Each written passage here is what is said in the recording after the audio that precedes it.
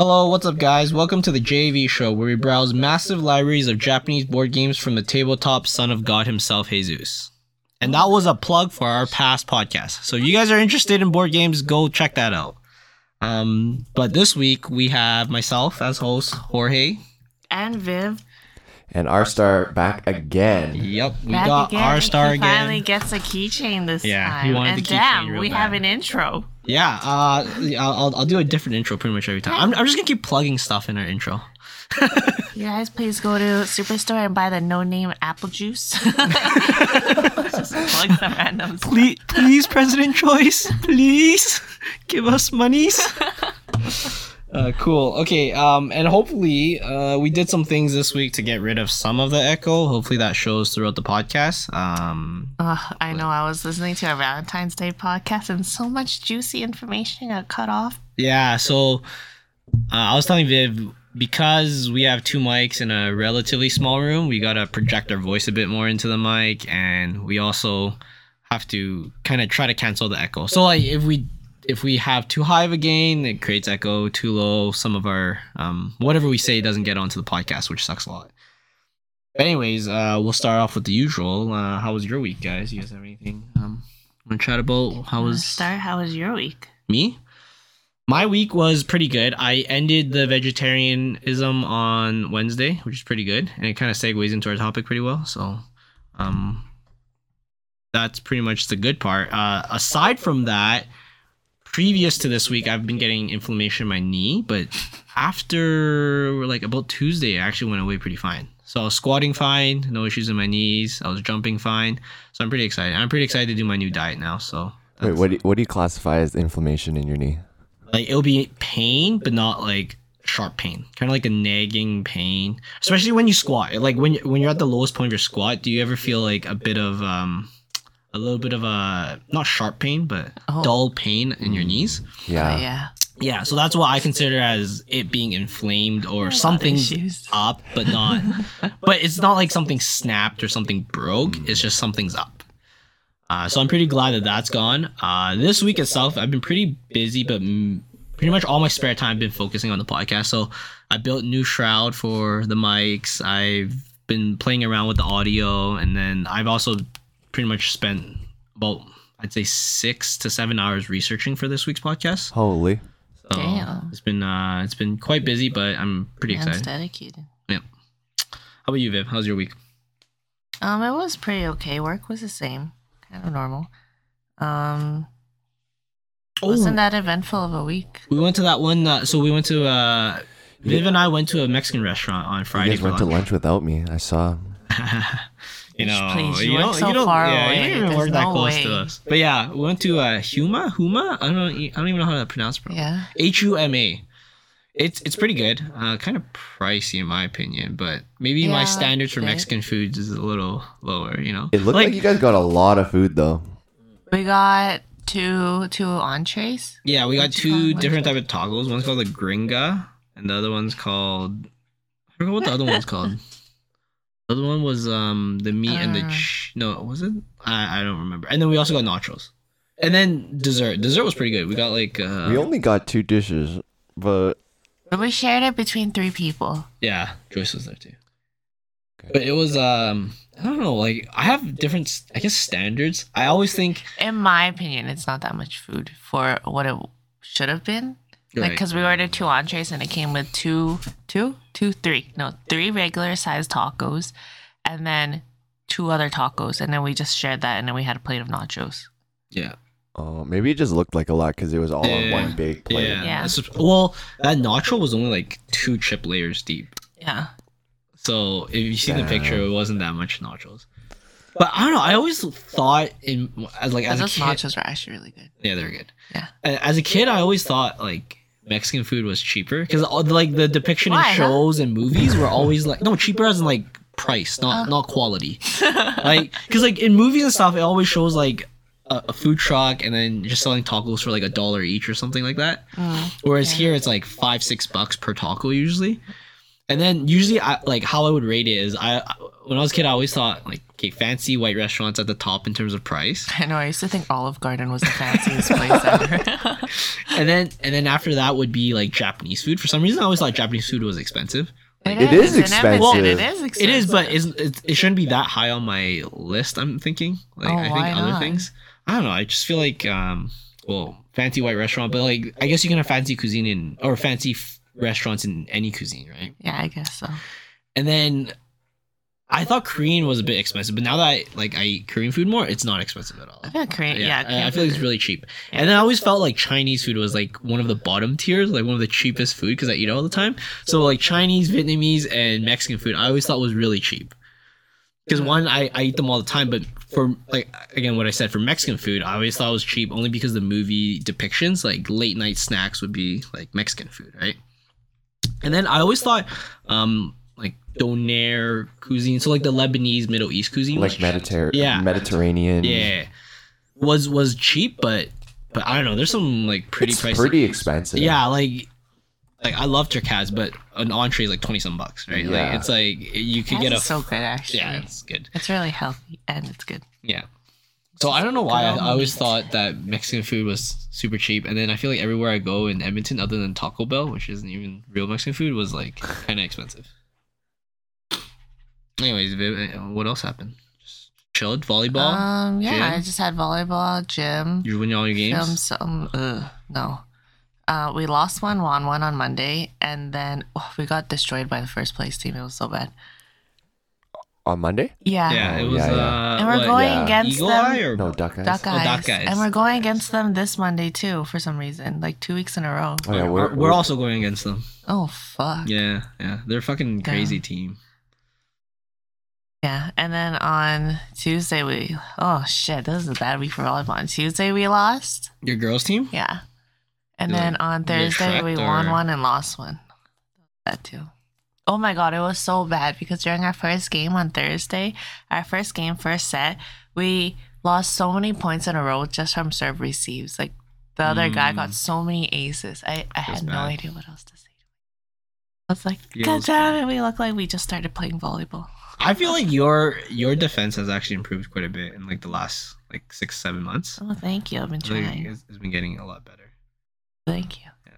And then yesterday I went out for dinner with some friends. We went to get some sushi, and then we went to Soju, and I ran into a group of my old friends. And Like you We have all beef with drank? them or like Oh, just, no. Okay. like I used to hang out with him way more in high school, and him and his Oh. friends, and he was out at Soju celebrating his birthday. Oh, cool. And so we all ended up drinking together and hanging out. It was pretty fun. Damn. I'm never going karaoke again. Jorge was just telling me how he got scammed. I got bamboozled. Okay, so we have a mutual friend that I want to get on the podcast, and I thought we had a verbal agreement, but it just didn't work. Damn. Yeah. I know exactly what you're talking about. Anyways, our star, how's your week, dude? Well, actually, I took the whole week off, so I've been doing absolutely nothing. Wait, is this like spontaneous, or you already planned to take that week off? I decided about maybe 2 weeks ago to take it off, but basically what happens is like at work we have carryover vacation and we can carry over a week if we don't end up using it. Yeah. And then you can use it in the next year, but you have to use it before the end of March. So I can never use all my vacation, and then because I suck at planning and stuff. So I usually just carry over a week, and then it's just a vicious cycle. And then I have nothing to do like January, February, March. So Good time to then go vacation because all the kids are in school, so you can. Yeah, why didn't you just leave town or do something? I don't know what to do. Like, well, yeah, like I was like looking at some flights to like, LA? yeah. So then that deal doesn't start till like way later, right? Like end of May? Yeah, but I have to use Oh. end of March. Okay, end of March. But Damn. You heard that Jorge doesn't want you to come. That's not the case. no, but then yeah. Anyway, so I'm like terrible at planning my vacation, so I just took a week to like chill out. So I didn't do anything really. Just played volleyball and just did errands and stuff. Oh, Finally no. caught up on my video editing for my volleyball footage, so that's at least. Do you good. wanna plug your thing? Do you have scores on there now? Absolutely not. Are you at volleyball level? No, it's still just it just feels like a chore doing that. So yeah, but yeah, it's been okay. I've started booting up the 6 a.m. grind again. So going to the gym at like 6. Yep, that's about it. I'm not a big proponent of morning workouts. Really? How come? I think the sleep is so much more important than the workout. I mean... so if you have to work out at 6, that means you have to be in bed by like 10, 11, yeah. 10 p.m. Mm-hmm. Latest, 10 p.m. Ideally like 9:30. It just doesn't feel sustainable, right? Because you might do that like Monday through Friday, and all of a sudden Saturday you're out to like midnight or 1, and then your whole schedule, not whole schedule, but your schedule gets kind of fucked for the weekend, and then you have to reboot it on every Monday. That's my life. Yeah, no. So for me, it feels like when I work out in the morning, one, my gym is just way less busy, so I can actually pump out the stuff that I need to do way quicker. If I go at like lunchtime or in the evening, it's ridiculously packed. Like, that's true. Ridiculously packed. Yeah. And we have at our gym, there's like 6 squat racks, and I'll be sitting there like 20 minutes and there's like a line for like squat racks, right? So there's a line, like people are actually lining up. Well, they're like hovering the squat rack. Oh, that's annoying. I know, it's really annoying. Time to join the city of Edmonton. I always get a rack as soon as I get to the gym. I love my squat rack room. It's always empty. Yeah. So anyway, so morning workouts, I feel like I can just pump up my workouts. True. Good. But then I also feel like, because I get my blood flowing early in the morning, and I've been taking like a cold shower to kind of like just shock me to wake up in the morning. Yeah. I just feel like I have more energy throughout the day. She's completely changed. So yeah, I feel like it just makes me more productive. Although I do notice I take more naps, like especially if I stay up later the evening before. I end up probably taking like 3-4 naps a day. Holy shit. But it's only like 15-20 minute naps. This is what I propose.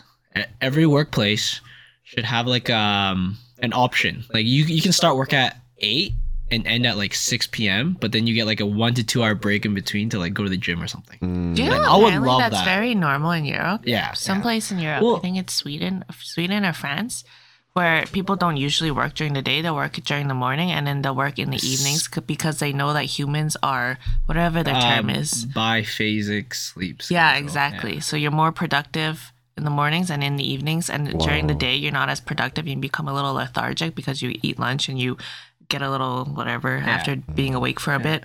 So in Europe, they actually work on that schedule for their work days. It's Spain that does it the most. Yeah. Yeah, so it's not even just Europe though. So a lot of Asian countries, because biphasic sleep schedule, and guys go back to the sleep podcast if you guys want to learn about this. So because biphasic sleep schedule is so normal, and also in Asia it gets so hot midday, they literally nap from like noon to 1. Like most places, Sounds so like awesome. China, Japan, Korea, Southeast Asia, they all take a nap during that period, and then they just start the same time and they just end a little later. Wow. Like for me, I'd be perfectly okay to like start and extend my finished work time in between I had a gym time, because one, that's like the least amount of people at the gym. True. And two, it just gets something out of your way, so when you're done work, you're done working, if that makes sense. So like you're done your actual physical work, and you're also done your mental work when you're done work. Like there's no like real responsibilities. Exactly. Because most of the time after work, I sometimes dread it. Like I'll go to the gym, like fuck, gotta go through this, and then I just have to be there. Right? I'll like park and sit in my car for like 2 minutes, and be like, fuck my life. I don't want to do this right now. So but then don't you think that'd be kind of a problem if like let's say you have to find time to like meet with people to talk about stuff, and it's like yeah, so if all workplaces did something similar, then they know like, oh, hey, this 11 to 1 time is like a taboo lunch time. Let's not try to schedule anything. And then we can schedule stuff from like 1 to even a bit later to like 5 or 6. And then we can schedule stuff earlier too. Just because it's typical for people to have this, in my opinion, healthier lifestyle. Because also there's a lull in the afternoon where I feel like your brain doesn't function as well. Yes. But if I took a break in between to like work out and get my blood flowing and then get like a good lunch in, then I think my afternoon would also be more productive. True. So then what if people use this hour to like do fuck all and does it make them more productive, make them less productive? I always think there should be flexibility, right? So if they want to work through the whole time and leave earlier, then do it, right? Like it also, it shouldn't be the amount of hours you're there, it should be the amount of work you get out of it, right? Because sometimes at the end of my workday, I might end at 3 p.m. or I might end at 6 p.m. But that's because I'm ending it because there's literally nothing else I can do. Yeah. Like sometimes I'm waiting for a response or two from some other, or I'm waiting for these other processes to go through some other people.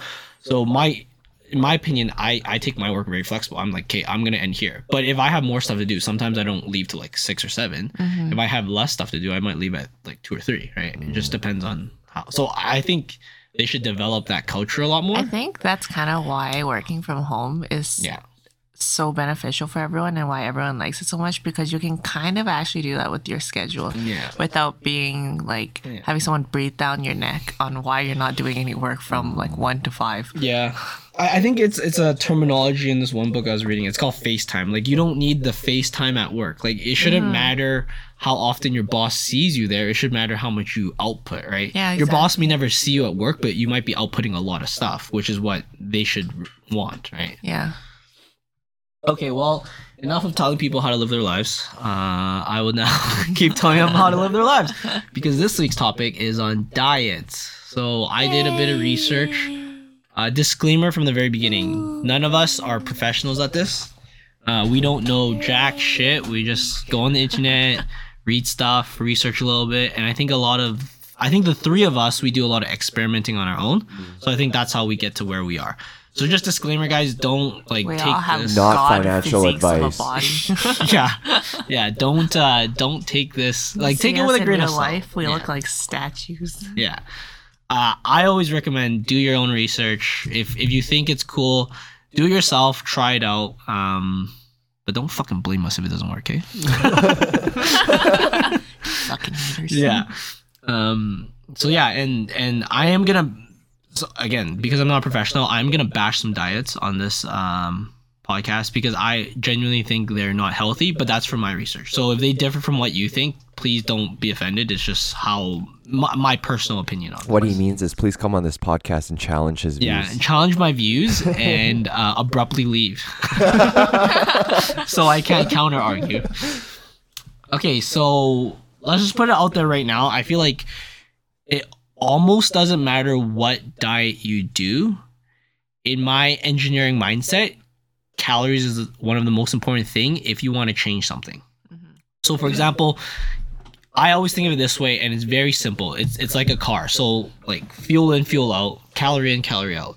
So whatever calorie in you put in, so that's the food you eat, and whatever calorie you put out, which is you living. So you just base living, you already use some calories. And then if you exercise, you also burn additional calories. If the calorie in is more than calorie out, you're going to gain weight. Yeah. And calorie in is less than calorie out, you're going to lose weight. Like, that's just basic. I feel like that's the most basic thing out of all these diets. So all these diets may say like, hey, do this, do this, do that. But if you're still eating more than you're burning, you're always going to gain weight. That's guaranteed. No, it is guaranteed. There's no arguments about exactly. it. And for vice versa. Yeah. So for some people it's desired, right? They want to gain muscle mass, so that's why they're having more calorie in than calorie out. For some people they want to lose weight, so that's less calorie in, calorie out.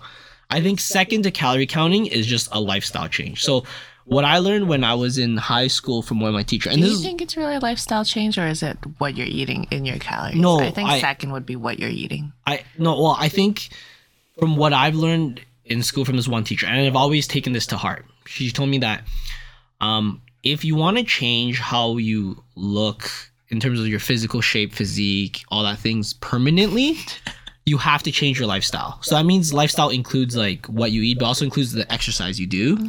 And it includes the habits you do. So for example, you can have really good exercise, really good diet, and then you have a really shit sleep schedule. There's a potential that you're not recouping enough to get the physique you want, right? Yeah. And then so the lifestyle is kind of a all together thing, right? Because I know a lot of diets include like a cheat day, right? So if you go absolutely crazy on your cheat day, it doesn't matter how much you diet Monday through Saturday, right? So that's what I'm saying. It's a whole lifestyle thing. It's not just it's just not just one part. If you choose to change your body shape, your physique, or anything like that. I mean, I think at the end of the day, it's calorie in, calorie out. But like, I think the lifestyle part makes it more sustainable so that you're able to maintain it over the long run, right? Exactly. It makes it more permanent, right? Because at the end of the day, you want to lose or gain this weight permanently, right? Well, I guess it depends. Like, I know bodybuilders, they like to fluctuate depending on the season and stuff like that, right? But for the general, people, I think they want this as a permanent fix. So I think at the end of the day, if you're looking for a permanent fix, I think lifestyle is what you have to change, right? Like, you can try to eat really healthy, but if you're sitting on the couch all day, the amount of calories you intake will just keep decreasing, and it's gonna be harder and harder every time you I feel like when people see like cheat meals, like what The Rock would eat, it gives a really bad impression on what a cheat meal can entail. Yeah, because The Rock can eat the cheat meal that he eats because he has built a foundation of muscle that will allow him to burn all that or use that efficiently, and it won't affect his calories in, calories out over the span of a week. Like, some people don't even track their macros day by day. Sometimes they do week by week. And then month would be a little bit harder, like significantly harder, but then like week by week isn't that uncommon. And if somebody takes their cheat meal significantly higher than what their weekly calories would it allow them to, then your cheat meal is actually gonna like fuck you over. Yeah, pretty much. And like what you said about macros, that's even taking a next step, right? Like, baseline is literally just calories, and then macros is just taking the next step to see like, hey, what do I want in terms of body composition or things like that. But yeah, so like that's kind of the couple disclaimers I have at the beginning. We're not professionals, but truly everything I talk about these diets, at the end of the day, calorie in, calorie out is what's going to change you if that's what you're looking for, if you're looking to lose weight. Now, I know some of us is not looking to lose weight, but maybe have a healthier lifestyle or more sustainable diet. So that's a bit of what I'll be talking about during this. Wait, so I want to ask you, so what's your definition of healthy? Or how do you see healthy?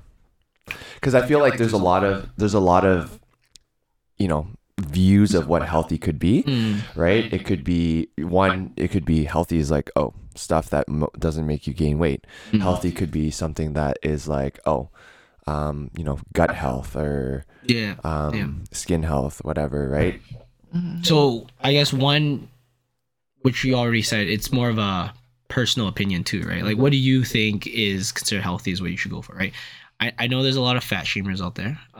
You included. Yeah, slightly. So I think if you're overweight, you're more prone to certain diseases and certain health issues.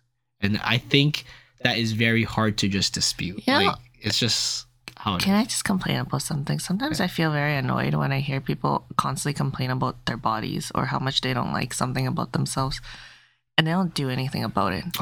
This week, I swear I've had like a handful of people tell me like, can you give me a workout plan, or can you tell me how to get bigger, this muscle or that muscle? And I'm like, you need to start doing this regularly, but you don't want to. So me giving you a random workout plan or me telling you should do more of this one exercise isn't actually going to do shit for you. Because if you actually wanted to change something, then you would add it to your routine and you would make an actual plan for it and do all that stuff. 100% agree, but here's the but. It's also same as Viv. Sometimes you don't know how to say no. Oh yeah. Sometimes you just have to, put your foot down. It was more like specifically like. But yeah, like my sister, she would go up to me and be like, "Oh, I like your abdomen area. You look like you kind of have abs. Oh, I'm so jealous. I wish I had abs." And I'm like, "You're going down to eat pizza right now. Don't eat pizza right now, and you won't be so upset." Yeah, I don't know. I think we're gonna get a lot of flack for these opinions too, but I don't really care. Cause like one of them, okay, you know that song? What's the one? The one about the girl and she's like, about being like body positive. Meghan Trainor? No, it's a song about like. Okay, I remember this one lyric where it's. No. There's just one specific lyric where it's like, I'm trying to lose weight, but I'm literally starving. Fuck. Just Google it right now. Alessia Cara? No, it was a newish song.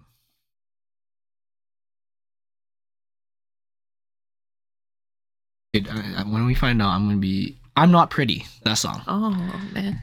But it's funny because when I hear that, I'm like, yeah, but that's literally what it takes to lose weight. Like when you eat less calories what are the lyrics? I pay attention to lyrics and songs a lot. So, So I think it's in the chorus. But I can't find a way to lose weight without literally starving. Can you sing it? No, I don't know. Fuck that. But like a part of me just thinks like because like I've lost weight before, and that's literally what you need to do. Like you will when you eat less calories than you output, you will feel. No, well, it depends. Like you can do it in a sustainable way where you lose very little in a long duration. Yeah, I guess. But the fact is, you will feel hungry if you're losing weight. It's just life. I mean, that's true and not true. I feel like okay. So, yeah, that's why I was also like.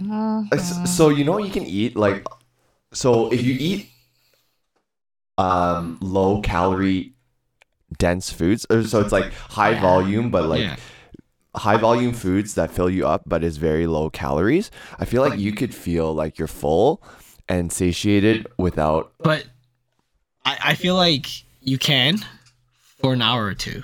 And then once you're like bedtime, 10 p.m., you're like, oh, fuck, I feel hungry. I feel like there's cheats on those because when I was like hardcore cutting before, I had a lot of like hacks to counteract this hunger. And like you mentioned before, eating a lot more fats keep you satiated for longer. And also having things that absorb water or essentially take longer to digest, those help a lot. Like chia seeds. Chia seeds were like my saving fucking grace when you're on such a sharp deficit. True. I do think one, you can find ways to hack it. Two, you can try to drag it out. But I feel like we have to normalize. Okay, this is gonna sound really bad. Hunger? Yeah, because part of intermittent fasting, part of a lot of these fasting things, which is a totally different podcast, but I'll touch base on it a little bit here, is getting used to that hunger feeling. And it's okay to feel hungry because your body can adapt to hunger. Your body starts using other things, say the fats in itself. Now, I don't want this to be like, hey, go overdo it. Go eat fucking 500 calories a day. Like you're gonna die if you try doing that, right? So don't overdo it. But like if you want to lose a healthy amount, which I think is about 1 pound a week. 1 pound a week, yeah. Well, 1 pound a week, which I think is healthy. I think even if you're 400 pounds, even if you're living like 1,000-pound life, if you just take incremental steps, it's going to be a lot easier for you. Well, actually, the more overweight you are or the more weight that you have to lose, the more higher that pound per week can be. Yeah. But if you're like a normal weight, then it should be 1 pound. Yeah. I think for most, so let's say 80%, maybe 90% of the population, maybe 80%. I don't know. Oh, no. Actually, there's a lot of tubbies. Yeah, that's true. There's a lot of tubbies there. But I think a pound a week is healthy. And I think that's a way where maybe at night when you're about to go to bed, you might feel a little hungry, but you'll wake up, you'll be fine, you'll eat, and just go day by day, week by week type of thing. But anyways, enough of that one caveat on calorie counting. Let's start with the first one. So the first diet is just a low carb diet. So typically what's considered low carb is your macro is less than 25% carb. Right. So when I say macro, there's three things. There's carbohydrates, protein, and fats. So those are the main thing, or those are the things that will give you energy or calories. And it's one of those three. So quick lesson on that. Carbohydrates and protein have about the same amount of calories per gram of it. So 1 gram of carb would be X calories, and that's same as protein. And then I believe fats is about more than 2 times. It's a little bit more than double. 8, isn't it? Yeah. Well, it's 9/4, I think. Or yeah, it's because 1 gram of carb is 4 calories, and 1 gram of fat is 9 calories, right? So it's 9/4 more. So just a bit more than two times. But yeah, so to be considered a low carb diet, you restrict stuff like sugars, pasta, breads, grains. I think typical things, what people think of a carb is. I feel like a lot of people don't know that sugar is a carb. Oh, yeah. It's one of the worst ones, too. Yeah, it's a fucking shit. So, yeah, when people say, like, oh, yeah, I'm very healthy, I eat a lot of fruits. Fruits have a lot of carbs in them. Now, not saying it's bad to eat fruits, right? But if you want a low carb diet, again, for whatever reason, right? Like this is all about body composition, health, stuff like that. And it's also very personal or person based, right?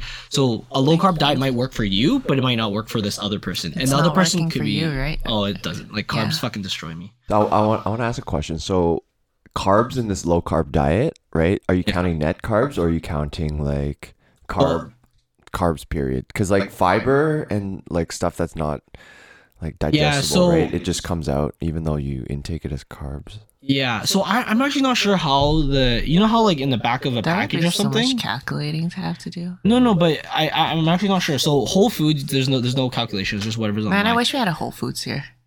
Not even the Whole Foods he's talking about. Oh, like Whole Foods as in like a whole piece of corn. But anyways, so I think in the packaging, I'm not sure, but if you have like a Nutri-Grain bar, I wonder if the calories they calculate are based off net carbs or net energy, right? If it's based on net energy, then they would already consider that some of this is like a fiber that you can't use for energy, that or will take energy to burn, right? It's kind of like celery, right? Celery is a negative calorie item because it takes more energy to burn digest, it. Yeah. So I'm actually curious on like nutrition data behind like foods like a granola bar or whatever, if they already consider that when they have like fibers and stuff. I doubt it. I doubt it. But I was just gonna say, have you ever looked like a lot into how they tests for the nutrition value in foods? There's so many discrepancies that you can't really trust a nutrition label, because they'll say something is like what percentage of your daily portion, or whether it's this percentage of what's considered good or not. But then if it's under a certain percentage, they don't even need to list it anymore. For candies and things, if it's under 1% sugar, you don't have to list it as a candy. Like Tic Tac. Tic Tac is technically a candy, but they go just under the threshold of sugar that they can label it as something else other than candy. You know what's funny?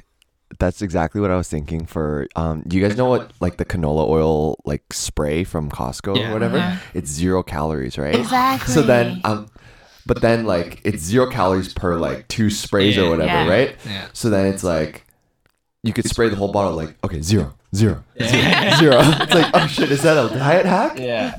Well, it's so conflated because there's some legitimate foods that have near 0 calories and some that don't, right? So like, for example, I think one of the good hacks for flavor is, okay, so salt has no calories. Like you can just add salt if you want, right? But like things like mustard also have like almost no calories because it's purely just salt, vinegar, and some other stuff like that, right? So like people who are, tight on the calorie count and need some flavor, like those are things they can go to. But it sucks because these other things that you're talking about, like the canola spray, the Tic Tacs and stuff, they ruin that possibility, right? Because people don't know. Yeah, so that fucking sucks. Mm-hmm. But also I heard a lot of the nutrition data is from very old data. So for example, if you buy like a pizza, right, and there's a tomato on it, they take a very old data of what that tomato used to be and they just weigh and be like, that's how much that sucks. calories is in this, right? But some of that old data was like archaic. It's like in the 40s and stuff where the way they measure is a lot different, right? Mm-hmm. Yeah. But I mean, at that point, like a third of a calorie, like that's literally negligible, yeah, like a right? slice of tomato, you don't even need to record that shit. Exactly. Yeah. Like I guess I was gonna talk about this more than in the podcast, but I always say like at the end of the day, what's sustainable is what you do best for yourself. Yeah. Like that, right? Like so if you are very into nutrition, you will actually find a happy medium at some point and you know how to change things. I think like the three of us has kind of gotten to that where we know what we eat and what it's gonna affect our body in terms of like physique and health and things like that. Something interesting that I've kind of given up on is that when you're dieting or when you're doing deficits, it's easy to find products that kind of like cut corners here and there, like fat-free or low-calorie, things like that. Yeah. And I used to think that like, oh, I'm not going to pick this because the ones that are like sugar-free or 0 calories, they probably have a lot of chemicals or random shit in order to make it 0 sugar or whatever, 0 calories. But now I'm like, these are saving graces. Yeah, literally. But that also goes back to like what your definition of healthy is, right? Yeah, exactly. Because at the end of the day, like one of the things I will talk about a lot is like just processed and refined food. Yeah. It's like eating a strawberry and drinking strawberry juice is massively different. 100% different, right? So that's something that, we should also look into. And I think I'll bring it up in this PowerPoint a couple times. Anyways, going back to low carb diet, so just a bit more definition for the people out there. It pretty much restricts like sugary foods, such as juices, candy, ice cream, refined grains, so wheat, rice, bread, pasta, cereals, and then any starchy vegetables like tubers and things and potatoes. Tubers? Yeah, potatoes is a tuber. Potato, sweet potato, things like that. They're called tubers? Yeah. Who calls them tubers? The fucking culinary world called these tubers. These are all tubers here. Fuck. These are all tubers. Those are root vegetables. Yeah. Also called tubers. Who calls on tours? Is this like in the culinary world? You fuck. Oh, how come I don't know this? Are you not in the culinary world? Yeah. Okay, so and then typical foods you can eat is like a lot of high protein and high fat food. So like lots of meats, very low calorie type of vegetables. So like when I do my diets, like I consider like spinach, broccoli, carrots, these type of vegetables like nothing. Like, Yeah. next Like to zero there's calories. zero calories to me. Like you can Yeah. eat as much as you want. Especially if it's raw, but I personally hate raw vegetables, so it's like I have to cook If it. I'm so. tracking, I'll always put like 30, 50 calories. I'm like, whatever. This is way Yeah, more than like it is. like I'll put some calorie aside where I won't go to my like calorie amount, and I'll just be like I'll just eat whatever vegetables I want to eat Right. that night. And then just the typical dairy, cheese, milk, yogurt, nuts, and seeds. So the potential effects for this is you could lower blood sugar level. So you're Cheese just is a carb. no, you can eat. Oh, I The see. typical foods you can eat is like a cheese and a okay. milk and yogurt. Anyways, so the potential effects of going on this diet is you could stabilize your blood sugar level because you're literally ingesting less sugar. Like carbs is essentially sugar, right? Like you eat rice at the end of the day, it's a type of sugar, not sugar as you see as sucrose, but it's still a type of sugar. Yeah. So you could stabilize your blood sugar level, and that also goes to energy. So if you're not intaking as much carb, you have less of the fluctuation. Like you know how if you eat a meal, you get the Insulin spike? Yeah, exactly. And then you crash after you get really tired, right? yeah. If you're just taking less of it, the spikes and the dips just become more leveled, right? So it's very beneficial for people with diabetes because that's something they have to try to like regulate a lot. And then there's a potential one that says weight loss with 2 stars on it. So proteins themselves, if you have more protein, you get more satiated, so you could potentially eat less. But again, it goes back to the beginning, calories in, calories out, right? So if you're just eating like 3,000 calories worth of steak every day and you're only burning like 2,000, you're always going to gain weight. Yeah, 100%. Potential drawbacks of this diet is constipation. So you're not getting as much of the high fiber foods, potentially, right? So like some of the whole grains, like brown rice and things like that, you're not getting. You could still eat like spinach and broccoli and stuff like that. Oh, I was gonna say when you're mentioning like eating a lot of proteins or whatever, I was gonna be like, holy shit, I've been eating like 4 or 5 chicken breasts every single day Damn. for the last while, and it's been kind of hard. And then you mentioned that there's some drawbacks, could be constipation. And I was like, I shouldn't say that, or else they're gonna think I'm constipated. But I'm not. Well, the other thing is your body gets pretty used to it. Like whatever diet you get into, it takes a bit to get used to it. And once your body gets used to it, I feel like your body's very adaptable. Like it can know how to process the shit you give it. It's just give it enough time, right? Like if you want a cheeseburger diet, like your body will probably figure out how to poop. Did you watch that documentary of the guy that ate like McDonald's for a long time? Super And Size Me? yeah, and he Yeah. ended up losing weight. Not during the duration. No, during there was one. I don't think it's Super Yeah, Size Me, but yeah, it's it's the one of second one. Oh, Like another okay. one where he was testing the actual like facts and everything that happened in Super Size Me, and he ended up actually losing weight. Calorie in, calorie out. Yeah, Yeah. Fucking eat exactly. less calorie. But the thing I noted was that I think he had like some organ damage during Yeah, that it's time, probably- and then his like balls weren't working. Like he has like Oh, his testosterone was super low, and his like libido was like. Well, I'm pretty sure they couldn't measure libido. But, Yeah. Like his dick just didn't function as well. looks like you ain't fucking as much lately. Yeah, exactly. Okay, so there's some variations to low carb diet, but then another drawback is you can get headaches, and that's more in the keto diet. And then you might get fatigue and weakness, but again, I think your body's very adaptable. So for the first bit, you might not get used to it. You'll be like, oh, I can't get as much pump because I'm not eating as much rice or something, but your body gets used to like burning something else. Right? So on that same note, we'll go to the keto diet. So the keto diet is like a more intense version of the low carb diet, but it's also kind of not necessarily just low carb, but it's low carb, high fat. So specifically the high fat is what it tries to aim for. So ketosis happens in your body when you don't have enough glucose. So your body starts using ketones for energy instead. And ketones are from the fats in your body. So it's burning the fats in your body. So to actually be in ketosis, your blood level, your ketone blood level must be between 0.5 and 3 millimole. And this what Wow, I haven't heard millimoles in so long. so this is what bothers me the most is when people say they're doing keto diet and I'm like, no, like you don't understand. First of all, you should be measuring it because everyone is different. So you eating like a 70% fat and like, 10% carb, 20% protein may get you into keto, but for another person, Holy it may shit, not get them 20% protein, into. that's so low. Yeah. Well, the other thing is like protein themselves get synthesized and then used as glucose later on in your body if you eat too much of it, right? So if your body's starving to get that. So then another point on that is that typically people will only eat about 20 to 50 grams of carbs per day. So I think that's like insane. Like you don't even you can't even lick a piece of bread. Yeah, I'm trying to think. That's like one banana. I think a banana is about 20 grams of carbs. That's crazy though, because that means you can't eat any vegetables really. Yeah. Yeah, you can eat very little. Like we can't fuck around with eating that lettuce that we were talking about. No, I'm telling you, that's why when people say they're in keto? actual doing keto, it's actually way harder than they think it is. Yeah. Like they might be doing a high fat diet, but they're not actually doing a They're keto just strict eating like diet. shit. Yeah, exactly.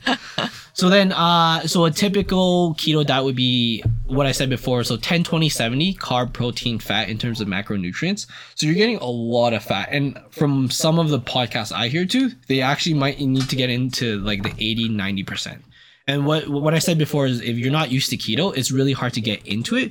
But the saving grace for it is if you can do this for like 3 months, you actually start getting adaptable to keto and your body can stay in keto even though you fluctuate more in the food. So that means you're more versatile in that state and you can eat a bit more carbs and you won't get kicked out of that state. That was pretty cool. Yeah. So like at first it might be really hard, but then if you do get like the first couple, like 3, 6, whatever months, you could actually stay in it for quite a long time. So a thing about why people do keto, and this isn't something I researched hard on, but a lot of the stuff I've been hearing is like it helps your brain function. So ketones themselves is what the brain prefers to consume rather than glucose or functionality. I also heard, and this is like, just don't take this super seriously, but I was told that, or I remember reading somewhere that like fat helps with like cognitive function and like thinking and. Well, I think so. One thing a lot of people had a premise on, and this is back in the day, is that they thought fat was bad for you. Like they thought fat meant fat in your body. Oh yeah. And it's completely opposite. It's like fat is super healthy for you. It helps your hormones a lot. And to lose good fats, and to help lose weight properly, you need that hormones. You need the healthy fats. We didn't say good fats, and then our listeners are like, "I'm gonna eat a lot more fat. Let's go drink some oil." So like some of it is actually very controversial still to this day. So for example, the two types of fats, there's HDL and LDL. Yeah. I think HDL is the good fat, and LDL is the bad fat. Yeah. So people always say no, it's cholesterol. Isn't it? Yeah. HDL and LDL. Yeah. So, but then like foods with higher, they have higher effects. So they increase the HDL or LDL, right? Right. And then the premise before was always saturated and trans fat is bad and unsaturated fat is good, right?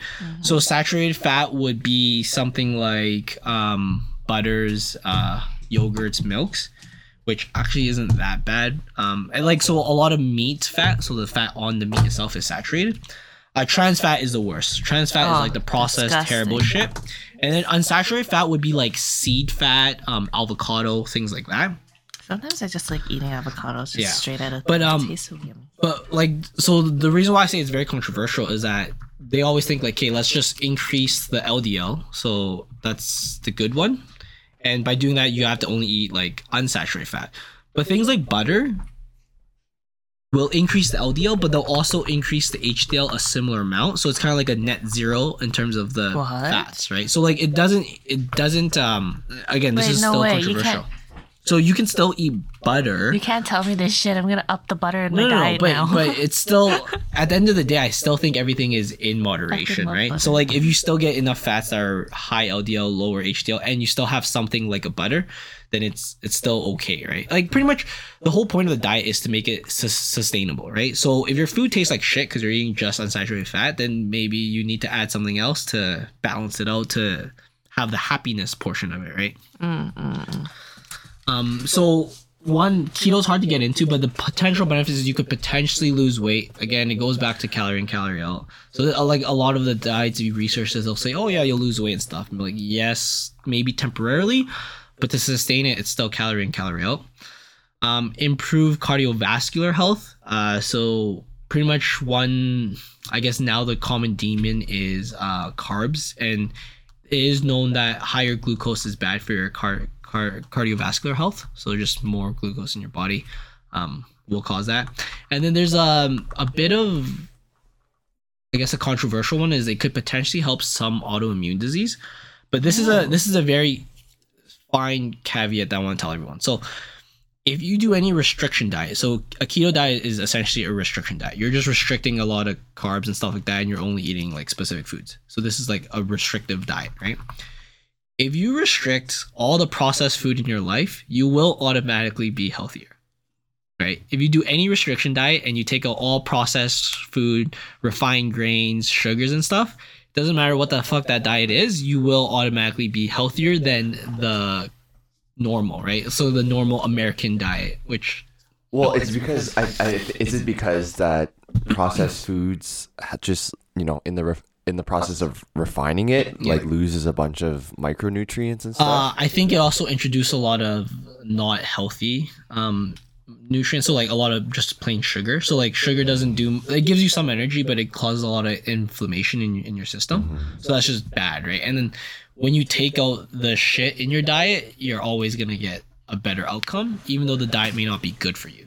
Have you guys ever noticed when you eat like really, really shitty for a long period of time, and then you start changing up your life, and you start changing up your lifestyle, and you start becoming more active, or you fix up your diet and you eat significantly healthier, you actually feel like just way better. Way better. Oh, yeah. So much better. Well, like I don't know how to exactly describe it, but your body feels less heavy. You feel less like groggy. You feel like you can actually move and shit. But the contrary is true. So if I'm on vacation, like day 4 in, I'm fucked.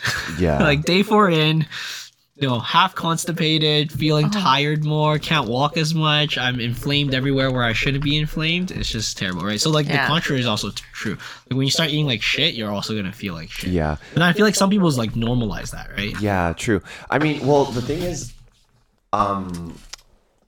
like the thing that I noticed is with like bloating and all that, right? Like with certain foods, you feel it stay in your system a lot longer, right? Then you feel like worse and stuff like that, and then it just makes you feel heavier, like all that stuff.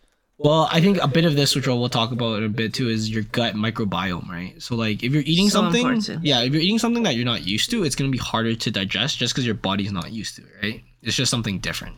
Right? Yeah. So like if you eat fish every day and you're out in the sea, you might digest that fine. But if you know, go to someone who's never really eaten seafood, it might be just harder for them to process that, right?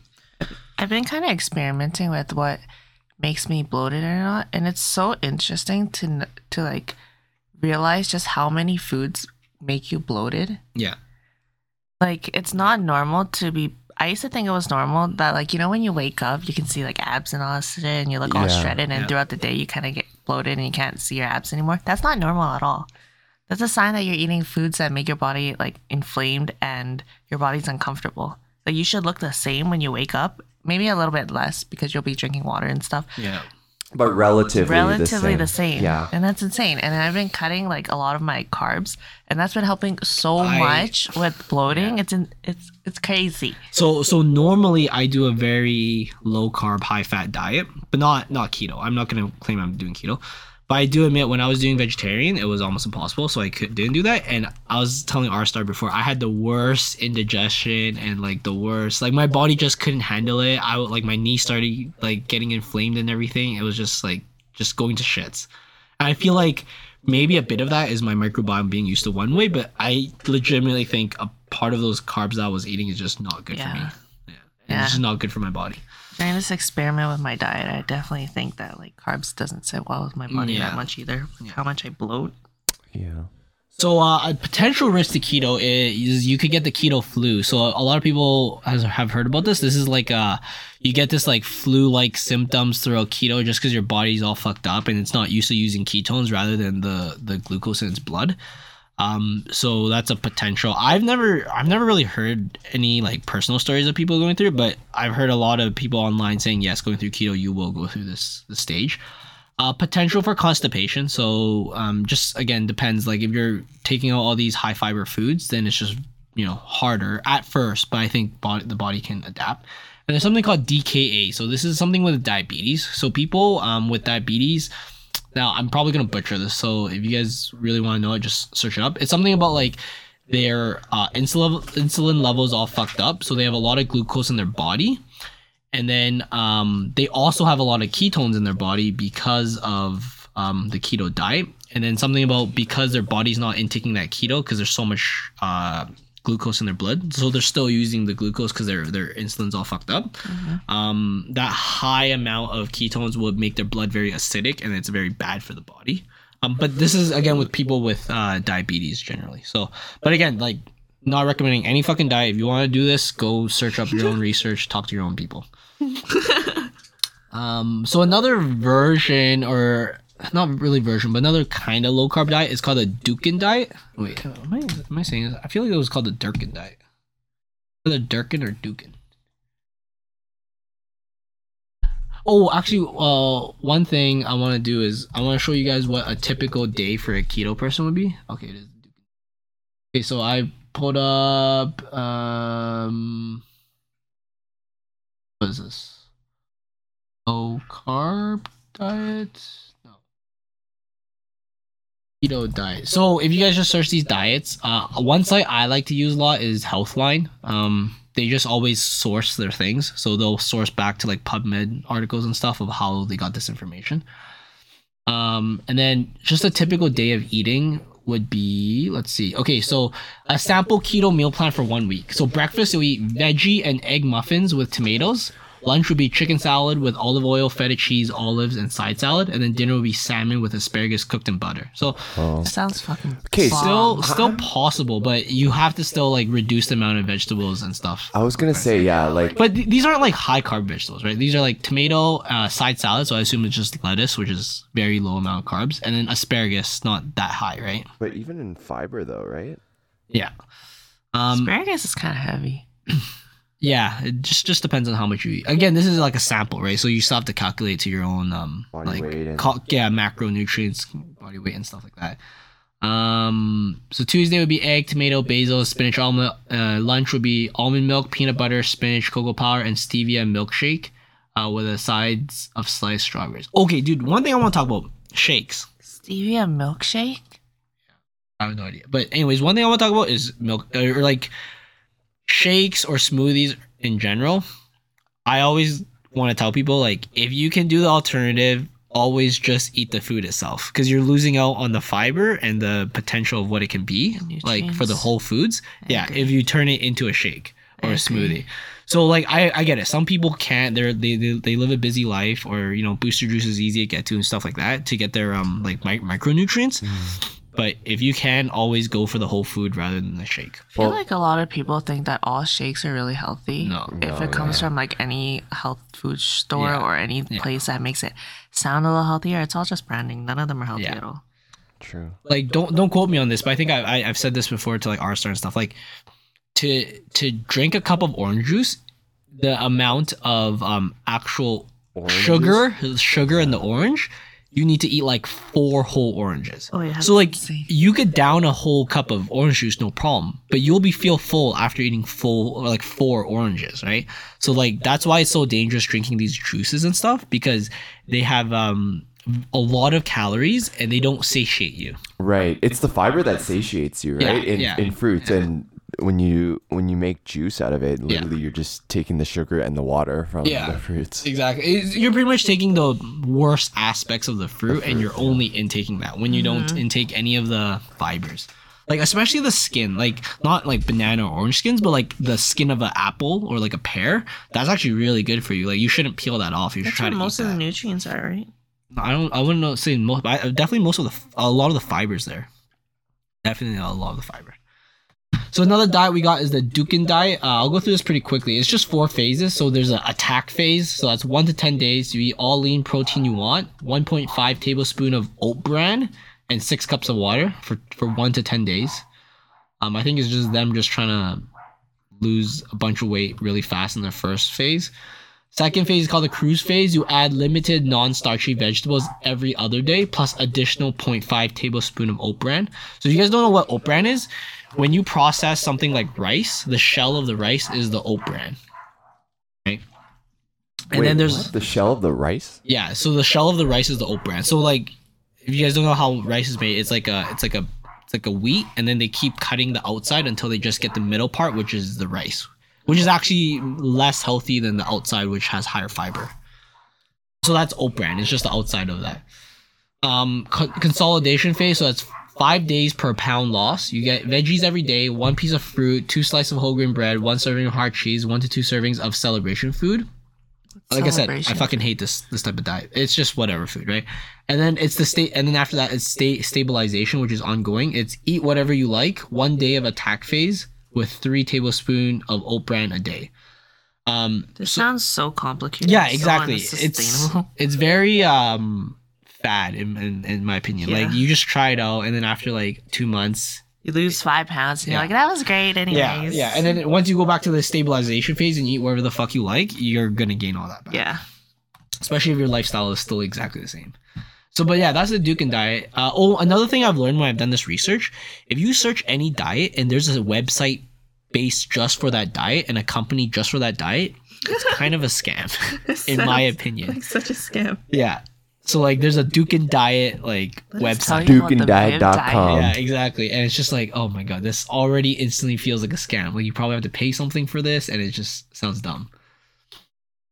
So then and there's another similar one called the Atkins diet. So it's again 4 phases. There's a induction phase, so 2 weeks, 20 grams of carbs per day from vegetables, and then high protein meals. So just it's like super low carb and then lots of protein. And then after that, if you're 10 pounds away from your goal, you start to add vegetables, berries, nuts, and seeds. After that, you go into pre-maintenance. So till you reach your goal weight, you add 10 grams of carbs each week, and then you stop if you start losing weight. Or you stop if you start gaining weight, or if you stop losing weight. Holy, this seems like it's so hard to track. Well, okay, so the minor good things I find about these diet is that it may give people who have zero idea a starting point. You know what I mean? Like if you just a starting point of what this diet might be. Such a difficult starting point. Wouldn't a better starting point be like, all right, let's just look at my calories and let's see what my maintenance calories are. Yeah, but I feel like I've met a lot of people who likes to do something like this where there's like a set plan. So for example, when the three of us, when we look at our calories and macros and stuff, our goal is like a continuously moving goal, and we know how to adjust to it, right? I feel like some people are very rigid in their mindset and like how they think, so they need a set plan. They need like, okay, 2 weeks of this, 3 weeks of this, 1 week of this, and then whatever, right? And that's fine. I feel like if people want to change for the better, at least give them a starting point. But I definitely will warn them, this is not sustainable whatsoever. You have to find your sustainable point later on. But this is like some like for sure not sustainable. Definitely a fat diet. Like one of those diets that you would have before you go to a wedding or something. Yeah, when they're like, just to lose like a bunch of weight just for this one occasion, and then you're probably gonna gain it back really quickly. Yeah. So the next one is the low fat diet. So I think this got really popular back in the day when like fat was shamed a lot. Like, oh yeah, fat's bad for you. It's gonna cause heart disease, etc., etc., etc. Right? So they aim to just take out more of the fat out of it. I personally would say that the professionals will only recommend this for people that might have like potential heart disease or cholesterol problems. Like if you just take out fat in general, you're for sure gonna lower it. You're gonna right? fuck your hormones up. Yeah, you will fuck your hormones up a lot if you reduce the fat a lot. It will reduce the saturated and trans fat intake, which is a bit of what people think are the unhealthy ones. Like trans fat, I know for sure is unhealthy. I think saturated fat is still a bit debatable. But it reduces this because you're reducing all fat, right? Like it's just a net reduce, right? And then I think I put up a thing about the story of fats. I want to see if I can go. I mean, having high cholesterol and stuff can be kind of scary. It can be, but I think nowadays we've figured out the nuances more, right? Like high LDL, high HDL, that's the main difference, right? And I feel like in the future we'll figure out more nuances of what's good, right? So easy to eat foods that high cholesterol. Yeah. So pretty much what happened was there was this one guy called Keys. What's his name? Ansel Keys. So back in the day, this is the history of fat and why it became like demonized.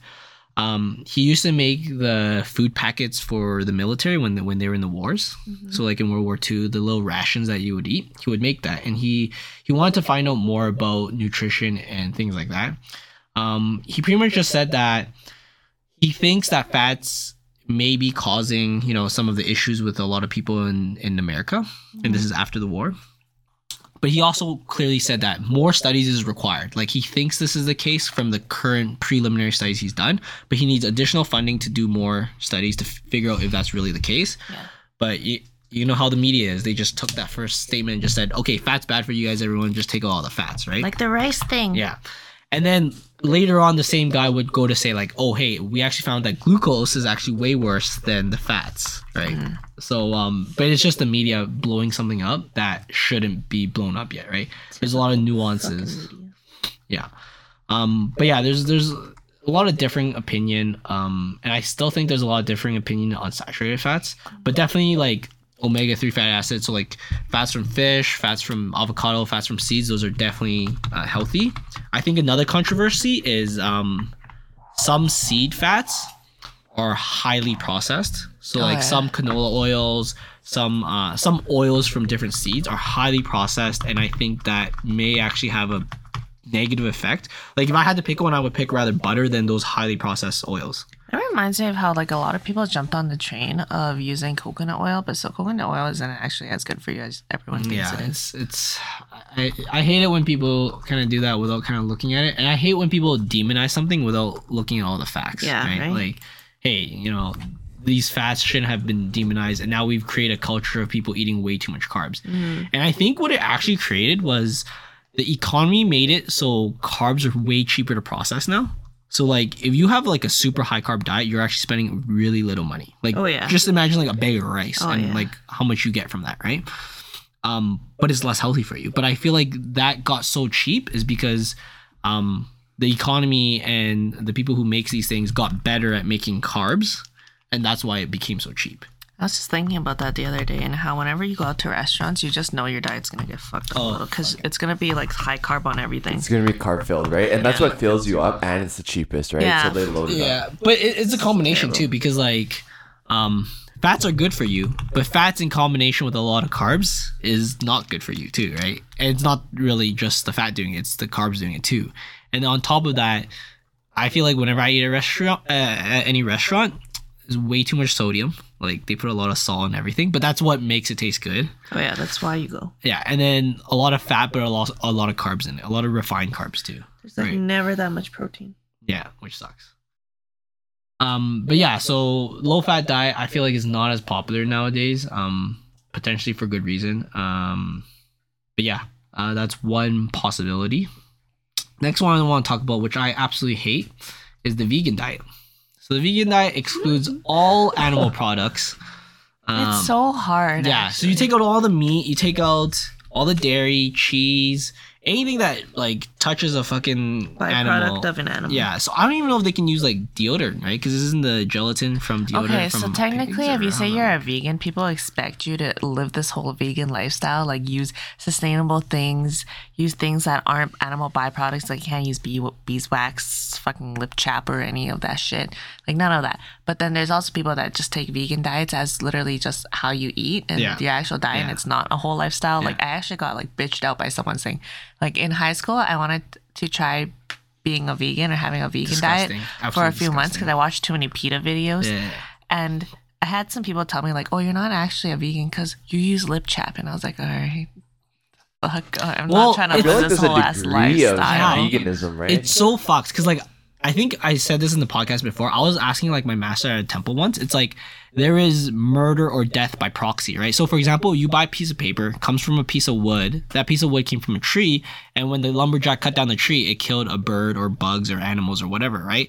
Like, me buying that piece of paper, is that killing animals, right? Because in Buddhism, we try to not kill animals. But he's like, that proxy stuff is so hard to like figure out, because like that could be anything, right? Like, the water you drink could be from a reservoir that had to come from a dam, and that dam killed 1,000 birds just to build, or 1,000 like critters or whatever, right? So like, that proxy shit is so fucking hard to actually figure out if it's killing something, right? Exactly. So yeah. It's so hard being a vegan. Holy Yeah, I shit. think vegan's very difficult, but I also, the part I don't like it is it's very culty. It's like, it feels very cult-like. You know, like the vegans unite together and then, you know, they're shame people who eat meat and stuff like that. And you know, is it the same people who like throw blood or whatever on people's fur coat? Because it's like killing like animals with furs and stuff. Yeah. I'm like, man, you guys are way too political for us. What's actually like what this reminds me of actually is I watched this one like little short of it's like a Facebook reel. Yeah. And basically what it is, it's like this thing is called like Find the Odd One Out or something like that, and it's just like a group of people like It's like an animation short. No. It's just like it's almost like a pseudo game show. So what happens is like they put a bunch of people in a room, right? And then let's say it's like 8 people or 6 people, and then of the 5 of them are the same or what they claim to be, and then one of them is not. And then they have to like talk and just find out who like Oh, I think I've seen this. This is like there's like Snapchat stuff. Oh, is this a YouTube channel called Cut? I watched it on Facebook Reel, so I don't know. Okay. So yeah, anyway, so one of them was like vegan, like Find out who the fucking vegan is. find out who the non-vegan is. Oh, so they're all vegans? Everybody's a vegan, and then one person is not a vegan, and then they like, you know, talk through it, and they try to find out who the non-vegan Scary. is. Yeah, that sounds a terrible idea for that one. Yeah, it's funny. And then so anyways, so then they vote out, you know, who isn't the vegan or who they think is not the vegan or whatever. Yeah. Oh my god. And then so once you think that you've actually got the quote unquote mole out of the game, you can decide to just like call the game, and then everybody that survived gets to split the cash money prize. But then if the mole is still in there, then the mole will take the entire cash prize. That sounds pretty fun. I think I know what you're talking about. So the it's mole, like the setup or the setting is like black, right? They're all standing in a black room, and there's like neon lights. It's like in a box. Yeah. Oh. And you have and people slowly get kicked out, right? And there's like a timer or something. Yeah. I've watched this. Yeah. So it's like werewolf or like Kind of mafia, right? A little bit, yeah. Oh, okay. So anyway, so in this like vegan one, right? What happened was this person was saying like, oh, so like, you know, what brought you into veganism, whatever, and then they started talking about like, oh yeah, so then they talked about the vegan diet, right? Yeah.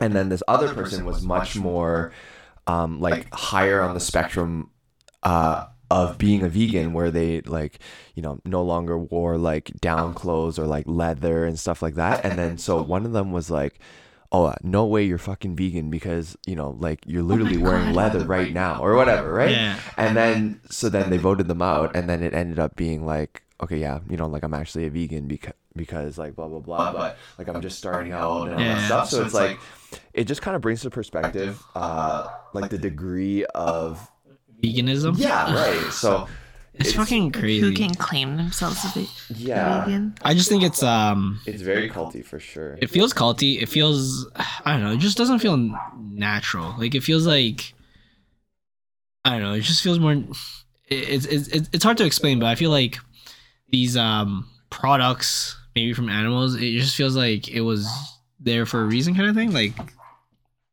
think it's because people abuse it, and that's why they have.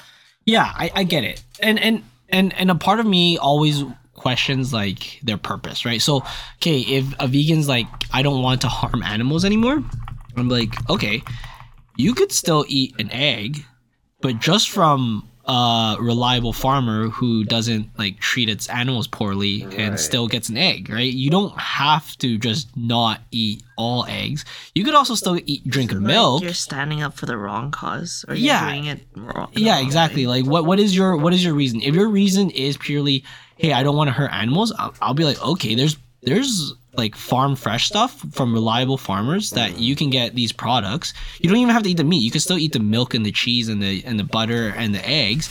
And if they're a reliable person or farmer and they, you know, you've seen their practice, then there should be no issue with you eating their stuff, right? But if you're just saying that, oh no, I'm just gonna eat, you know, none of this just because of this, I feel like a nonsensical reason of a I cult. like to see these things in like numbers, and maybe this is actually a bad mindset, but I feel like if you're becoming a vegan because you don't want animals to be abused, or you don't like what you see in farms or PETA videos, then you should do something directly towards those companies to stop that actual thing. Like go target those big fucking companies instead of, oh, I'm not gonna buy an egg today from Superstar. That's not gonna do shit. Yeah. And even you and like a few thousand other people that think the same way, that like, oh, I'm not gonna buy this egg because it's not from a free range farm or whatever. It's not actually gonna do anything. Or you could even do the contrary. The numbers. You could do the contrary and support the people who are treating animals properly. Right? Yeah.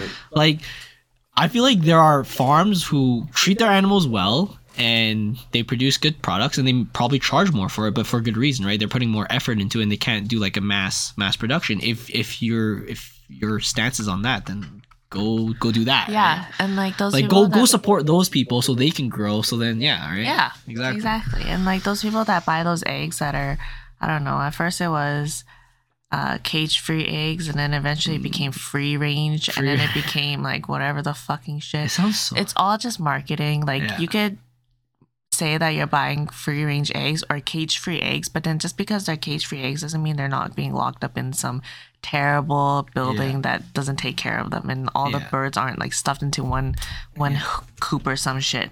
Like I could make a giant biodome and just put like a fuck ton of chickens in it and just be like, oh, they are all in the wild technically. Yeah. Or even if it says like grass fed, like you could throw some fucking grass into the coop and then you can call it grass fed. True. Yeah. There's two, like the way that they market these things, like I feel like there's a lot of loopholes, right? Like, and as long as like you're under the legal definition or whatever, it's like.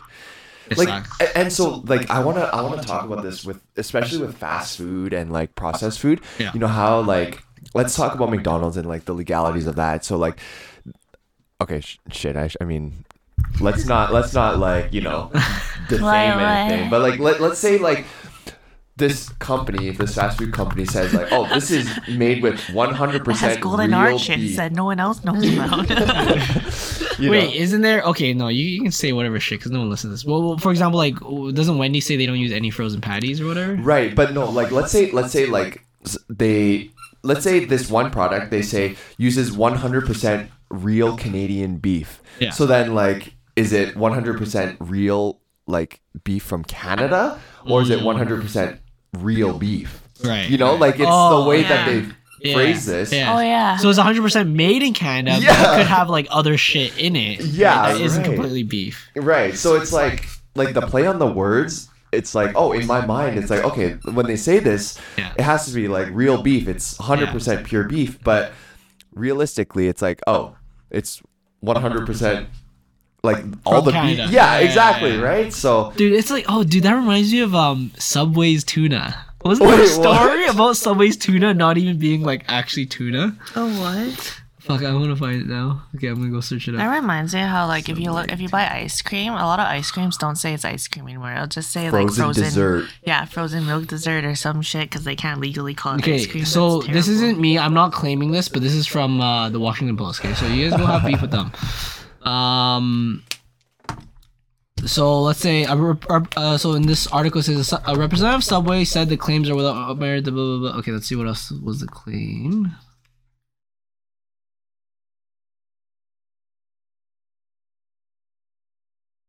So I think what happened, and you guys can search this up yourself. If you just Google Subway's tuna story or whatever, pretty much there's a group suing Subway saying like, you know, your tuna is not actually made from tuna. They did an analysis and they said that the ingredients were not tuna and not even they weren't even fish. Whoa. So they weren't sure what it was, right? So it's like crab meat that like imitation crab meat that kind of tastes like crab meat but is artificially made. I feel like if you taste imitation crab meat, it doesn't actually taste like crab meat, but it tastes like imitation crab meat. It's made of fish. Yeah. It's made of some type of fish, but yeah. Wait, it's like how strawberry flavored things don't actually taste like strawberries, but you know it's strawberry. You know blue flavored things? It's just blue. I don't even know what flavor that is. You ever have like a blue Gatorade and you're like, what the fuck is this? It's like, is it blue raspberry? Wait, is blue raspberry even a real thing? Yeah, right. Like, is someone out there farming blue raspberries? I was just gonna say that, you know, blue raspberry is actually just raspberry flavored. You think it tastes different, but it was actually a marketing ploy by this one guy that wanted more of his products on the shelf, so he just colored his raspberry flavored blue and just labeled it blue. But it actually tastes different. Like raspberry flavored stuff. I think so too. Tastes very different. All right, it's time for us to start the JV green raspberry drink. But yeah, something about Subway too. Yeah, but it's the same story where like from these fast foods, you don't even know what what it is. The composition of it, right? Yeah. Which I also feel like for them to make so much money at scale, they have to have everything so processed where there's no true expiry date. You know what I mean? Like where things have such a long shelf life, and that's how they make all their or a lot of their money is from just mass producing all these things that have just immense shelf life. Yeah, beware fast food. Hey, but don't get me wrong. A part of this podcast is not to shame people out there about this stuff. I fucking love fast food. I rarely eat it. Like I still eat it, but it's more of a occasional thing, like once every 2 weeks type of thing for me, rather than potentially daily things for others, right? I feel like tracking macros and learning about all this diet stuff has ruined my enjoyment with a lot of foods. Like I rarely ever eat fast foods anymore because I just know what's in it and I can't enjoy it anymore. I don't know. Completely ruined. I love fast food. Okay, so for me, the one thing, and I've been really good at it. So the one thing I always crave is Popeye's fried chicken. I crave that all the time, especially from Griesbach. Yeah. It has to be the Griesbach Popeye's fried chicken. If you guys are listening, hit us up with some free Popeye's fried chicken. But anyways, only from Griesbach. Yeah, only from Griesbach. If you're anywhere else, fuck off.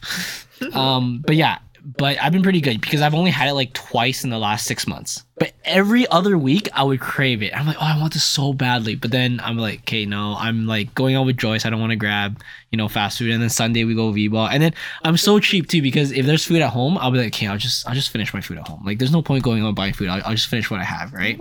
I'll just like save money and just do that. So then I've only had it like twice in the last 6 months. The other thing I crave a lot is chicken wings. So you know how like there's these like Wing Wednesday, Wing Tuesday, or these wing deals? The only problem is that I like count my macros from Monday to Friday, so I can never get it. Because like, I was like, there's no way I can fit these wings into my actual macros. And then there's never wing deals like Saturdays or Sundays, so I pretty much have not had wings for like almost a year already. Wow, that's crazy. For me, it's like as a wing deal, like the wing deal where it's like 20 wings for like whatever. I was just gonna say we went for wings like a few weeks ago. What do you mean? You guys went for wings? We went for wings? Yeah. Oh wait, you didn't. Like no, as in like how like Brewster's has a wings deal where it's like 20 or 30 cents for wings or something like that.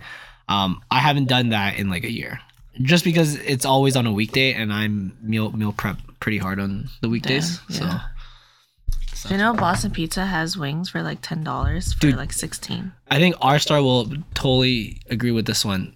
Back in the day, Kelsey's had the best deal. The best wings, the quality was like real wings. It was like double the size of Brewster wings. It actually had meat on it and it actually had like a nice coating on it. And it was a sick deal. And then every single one in Canada closed down. Yeah, it was sad. I was wondering if it was my fault. Did I eat too many wings there? You made them bankrupt. Was it me? Or did you stop going? And then that's like... True.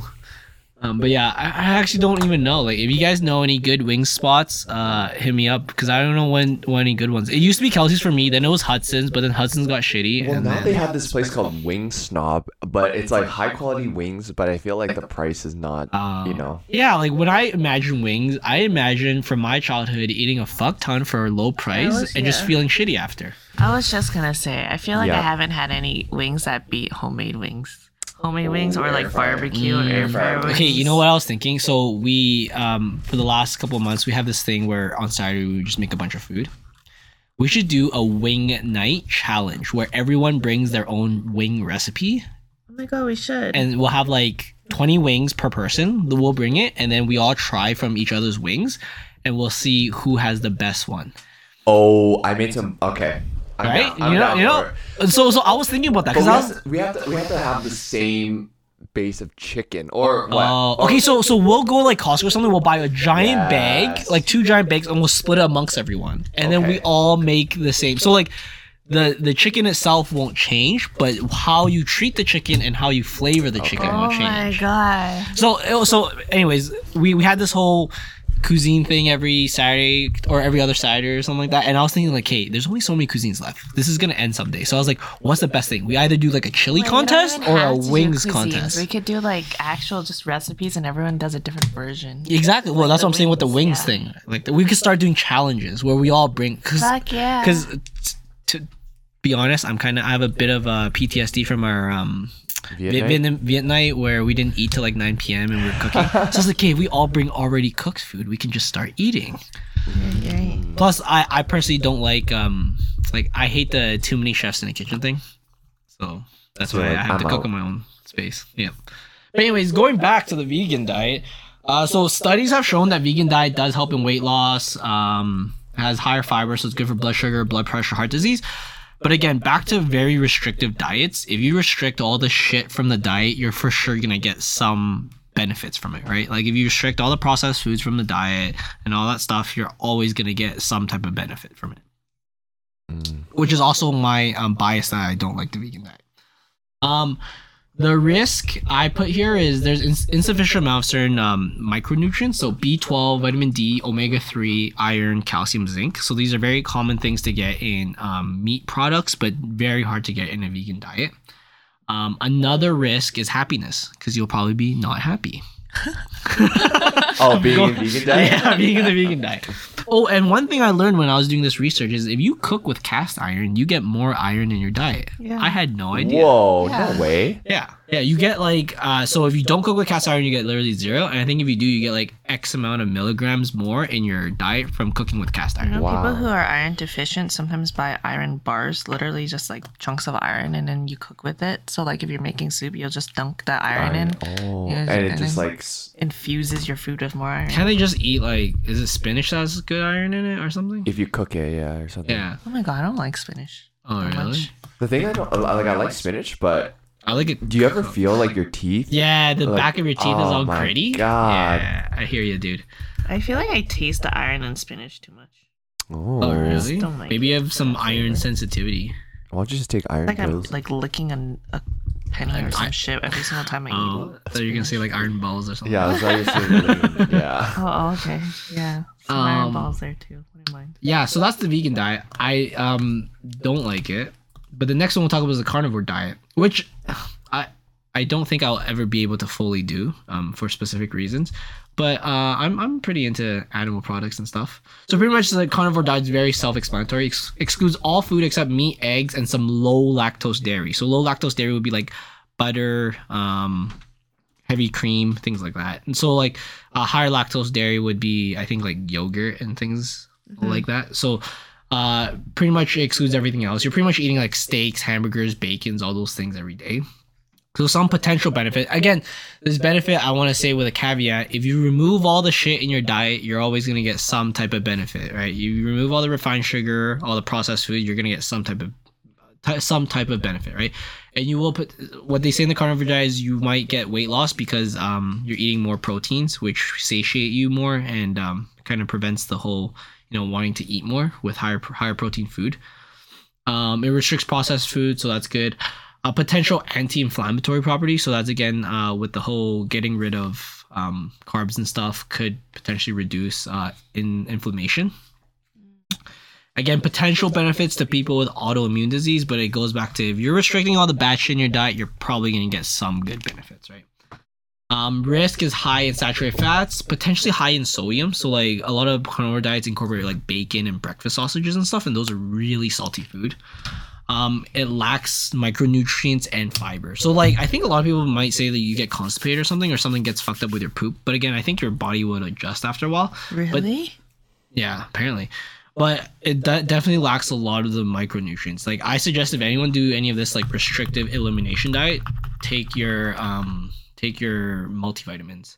In fact, I did a mini research on one. The most cost-effective, best multivitamin is the Kirkland one, so the Costco brand one. You know, I was actually telling some friends about it. Whenever people talk about like supplements and stuff, I'm like, oh, I have this one friend that actually did this research. And yeah.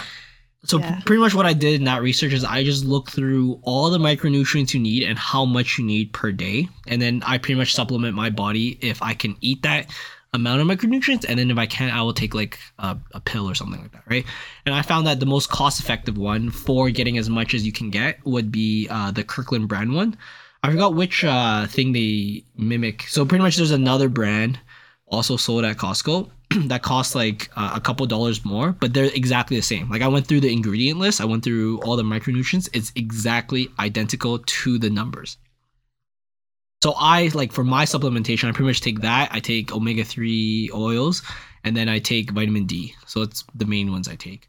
But yeah, like if you do any elimination diet, I highly suggest, do some type of supplementation. Yeah. Sure. When I was doing that vegan diet for a few months, I got so tired. And I know it was because I didn't do enough research on what vitamins and minerals I was lacking. But every single day, I could not function without 2 solid, 2-hour naps every single day. Yeah, it's probably That's why I stopped, actually. It was too unsustainable to nap that. Probably all that cult stuff you have to keep up with too, right? Being in a vegan diet. All right, the next one is the paleo diet. I don't know if you guys ever heard of the paleo diet. You know where I've heard of it from? What would you hear from you? So it pretty much replicates what hunter and gatherers used to eat. So like pretty much whole food based, right? So the food would be like meat, fish, eggs, vegetables, fruits, nuts, seeds, spice, and oils. Not really any limitation, kind of up to you, but it's those specific things you should be eating. So no processed refined food, right? Which is good. It restricts all processed foods. It's very flexible, as in you can eat mostly everything. So I personally think this is a very good way if someone wants to think of, hey, I'm doing okay in terms of my weight or anything. I just want to find something healthier. I would lean towards something like a paleo diet where you just eat way more whole foods and less processed stuff.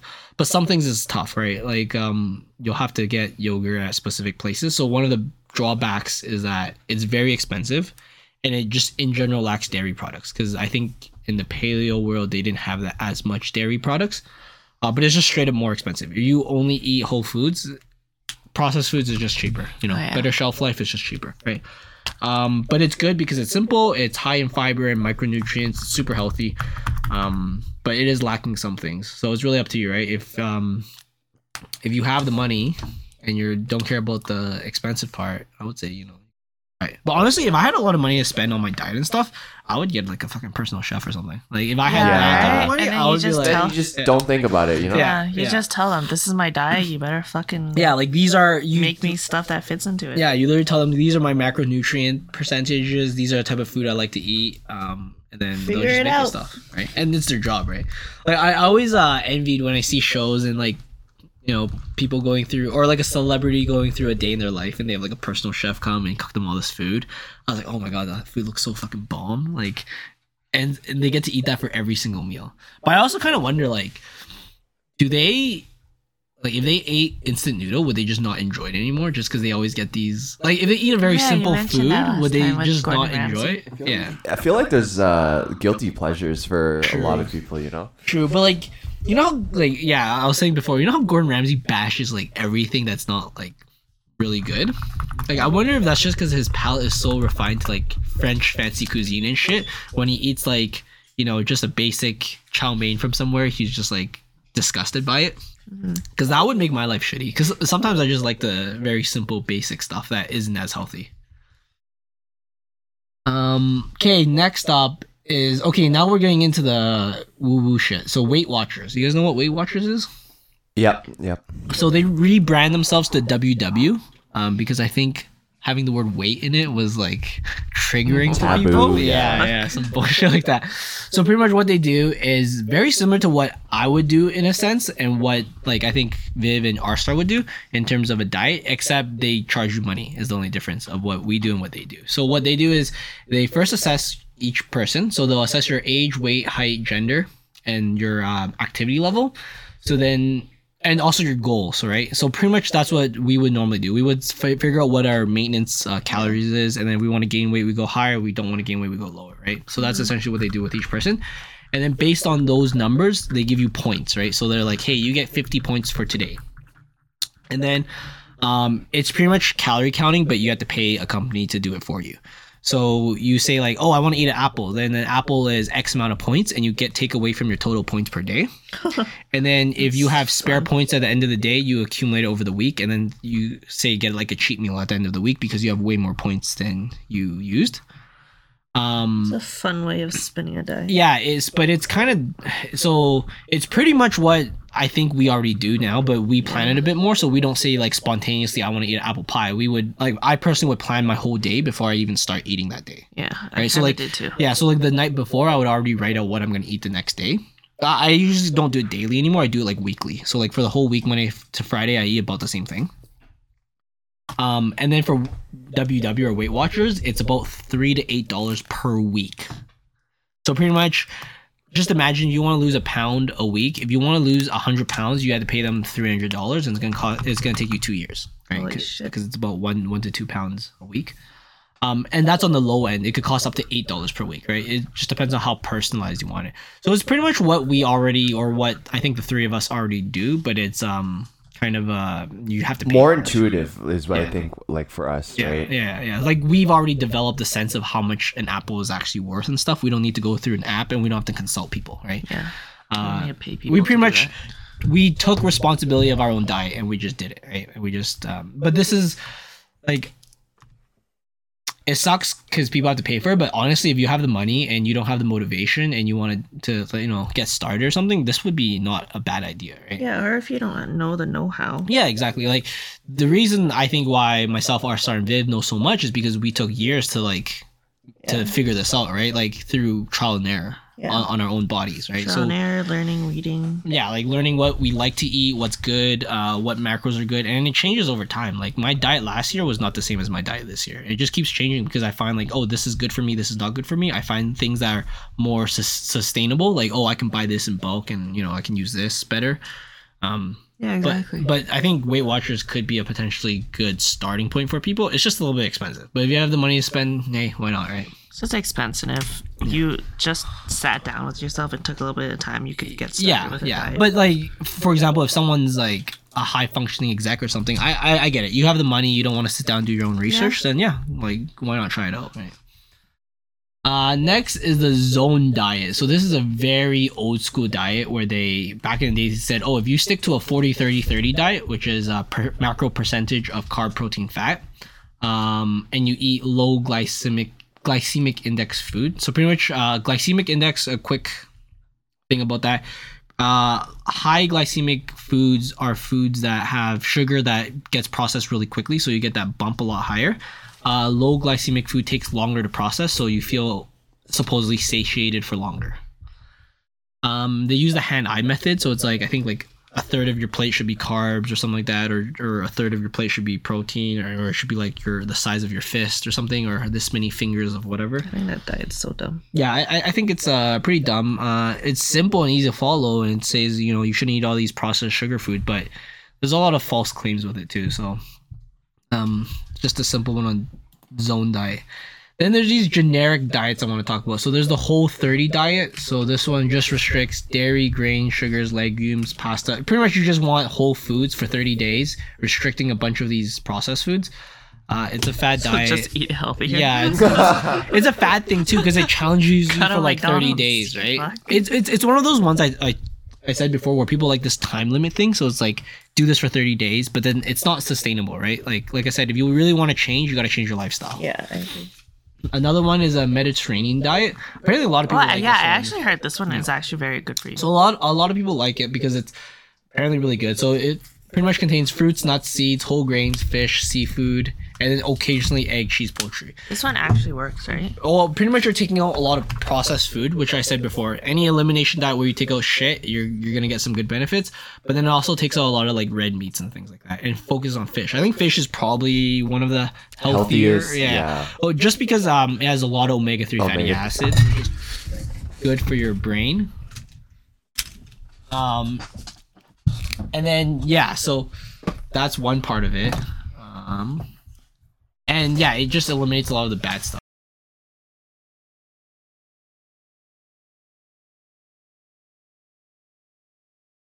Yeah, so the next diet I want to talk about is the DASH diet. So pretty much this diet is just a general Canada Food Guide diet. It's a dietary approach to stop hypertension. So pretty much they're just saying, hey, eat more fruits, more vegetables, more lean protein, less red meat, less salt, less sugar, less fat. It's a very it's more like a feel-good diet kind of. It's also more of a suggestion. Like there's no structure to the diet, right? It's just saying, hey, eat more of this and eat less of this.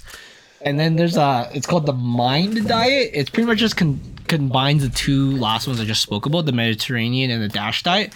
And it's for neurodegenerative delay. So pretty much it helps your brain like prevent Alzheimer's and all this stuff by eating specific foods, right? But it's pretty much the combination of the two, but you add more berries, more nuts, and apparently wine's good for you, like very little amount of it. Like so red I think, wine, yeah, I think specifically, right? exactly. Wait, so then what? Like why does this like work supposedly? I think there's something in wine, but they also pick like specific foods that are apparently like brain healthy. Oh. Right, like new kind of nootropic food, but not a full on Nootropic food. Yeah, My mom exactly. had to go on this diet before. Yeah, but I think generally if you have more nuts and wines and berries, it's more antioxidants, so it reduces inflammation, potential potential issues with the brain. It also says less butter, cheese, pastries. I don't agree with the butter and cheese, but definitely pastries. Like pastries aren't good for you. It's high in trans fat and shit. It's basically butter. Yeah, butter and cheese I'm a bit more okay, but the processed version of it is. Gotcha. So the next one is dumb diets. So I found some really stupid diets, right? So one of them is the HCG diet. It's so dumb. Oh, so, that one's so yeah, dumb. it's pretty much you eat less than 500 calories a day and you take this HCG pill. And pretty much what HCG is it helps a pregnant woman detect if she's pregnant or not. Like, you know, when you do the P test or when the female does the P test, Yeah. it's one of the hormones that are excreted when you're pregnant. There's no science to this. Okay, it's but just like- some fuck who wrote this and just went and a bunch of people started trying to do it. Now you're publicizing it, dude. Well, I'm just telling people these are dumb diets that I don't agree with. Okay, First, 500 calories a day, that's not sustainable at all. Yeah. So, but also, first of all, if you want to lose weight, if anyone ate 500 calories a day, they will lose weight regardless of what they are and stuff like that. Like, unless you're Yeah. like a baby, if you eat less than Even then. 500 calories a day, you will guarantee lose weight. 100%. Yeah, there's I don't even know how you can live on 500 there's- calories. there's Yeah, no way. I can't. I eat 500 calories like I eat at least double that per sitting. Because I only eat about 2 meals a day and I get about 2,000 calories. So I eat about 1,000 calories per sitting, right? The next one's a cleanse diet. So pretty much it says you do a fasting for like a day or two or whatever, and then you just eat a lot of like fruit and vegetable and laxatives and shit to like detox the body. It's the most unhealthy shit in my opinion.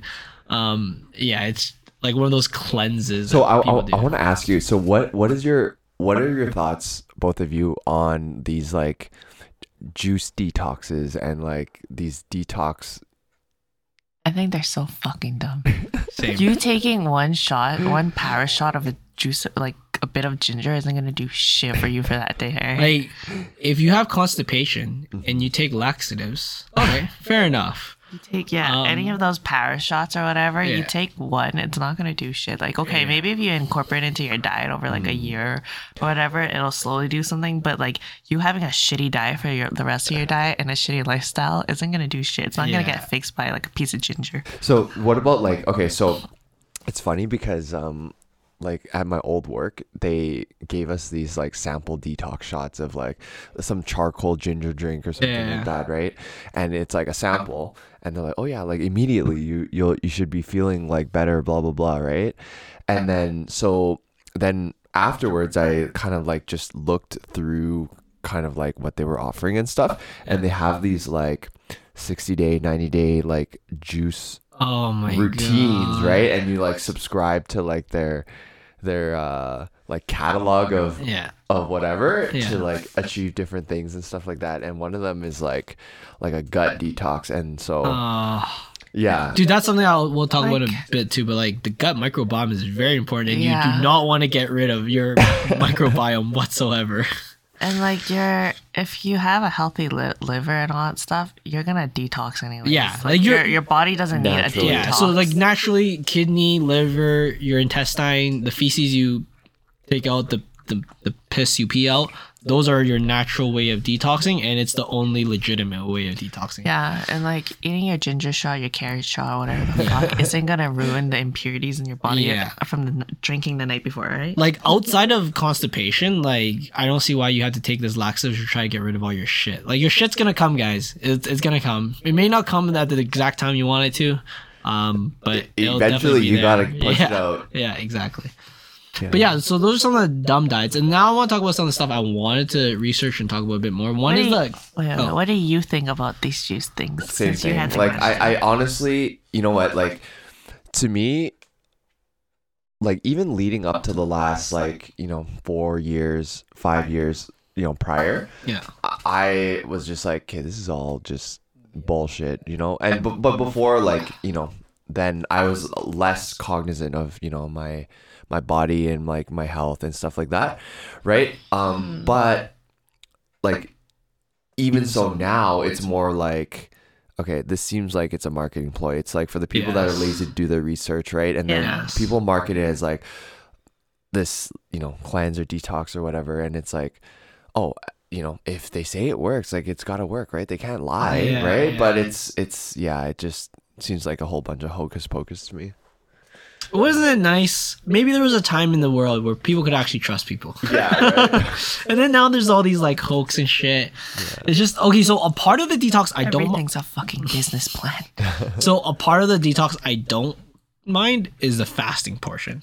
But I'm a big fan of fasting itself, so I'll talk about that a bit more near the end. But I think that itself should be like a whole other podcast about fasting and intermittent fasting. But then even that, I feel like sometimes it works, maybe because it's placebo, right? I'm not like discounting, fasting or anything like that, but I think, placebo is so strong, right? Yeah. Right. True. Placebo is so strong. So like, if your mind thinks it's working, it's gonna work regardless. Yeah. Right. That's the best part of my diets is I'll try something and I'll already think it works, and then it just works, and I'll be like, I don't care if it doesn't work. My brain already convinced it works, so it's just making it work. Yeah. So I was like, whatever, it's working right now. Yeah. Okay. So the one thing I want to talk about is the gut microbiome. So. This is like the bacteria, viruses, fungi, or what we call microbes in your large intestine. Okay? It's not genetic and is affected by your diet. So the reason why they say it's not genetic is that they took twins and they measured this, and they had drastically different microbiomes based on what they ate. So they have done studies. So they're saying your biome is not created. Like you're gonna have to cultivate it, huh?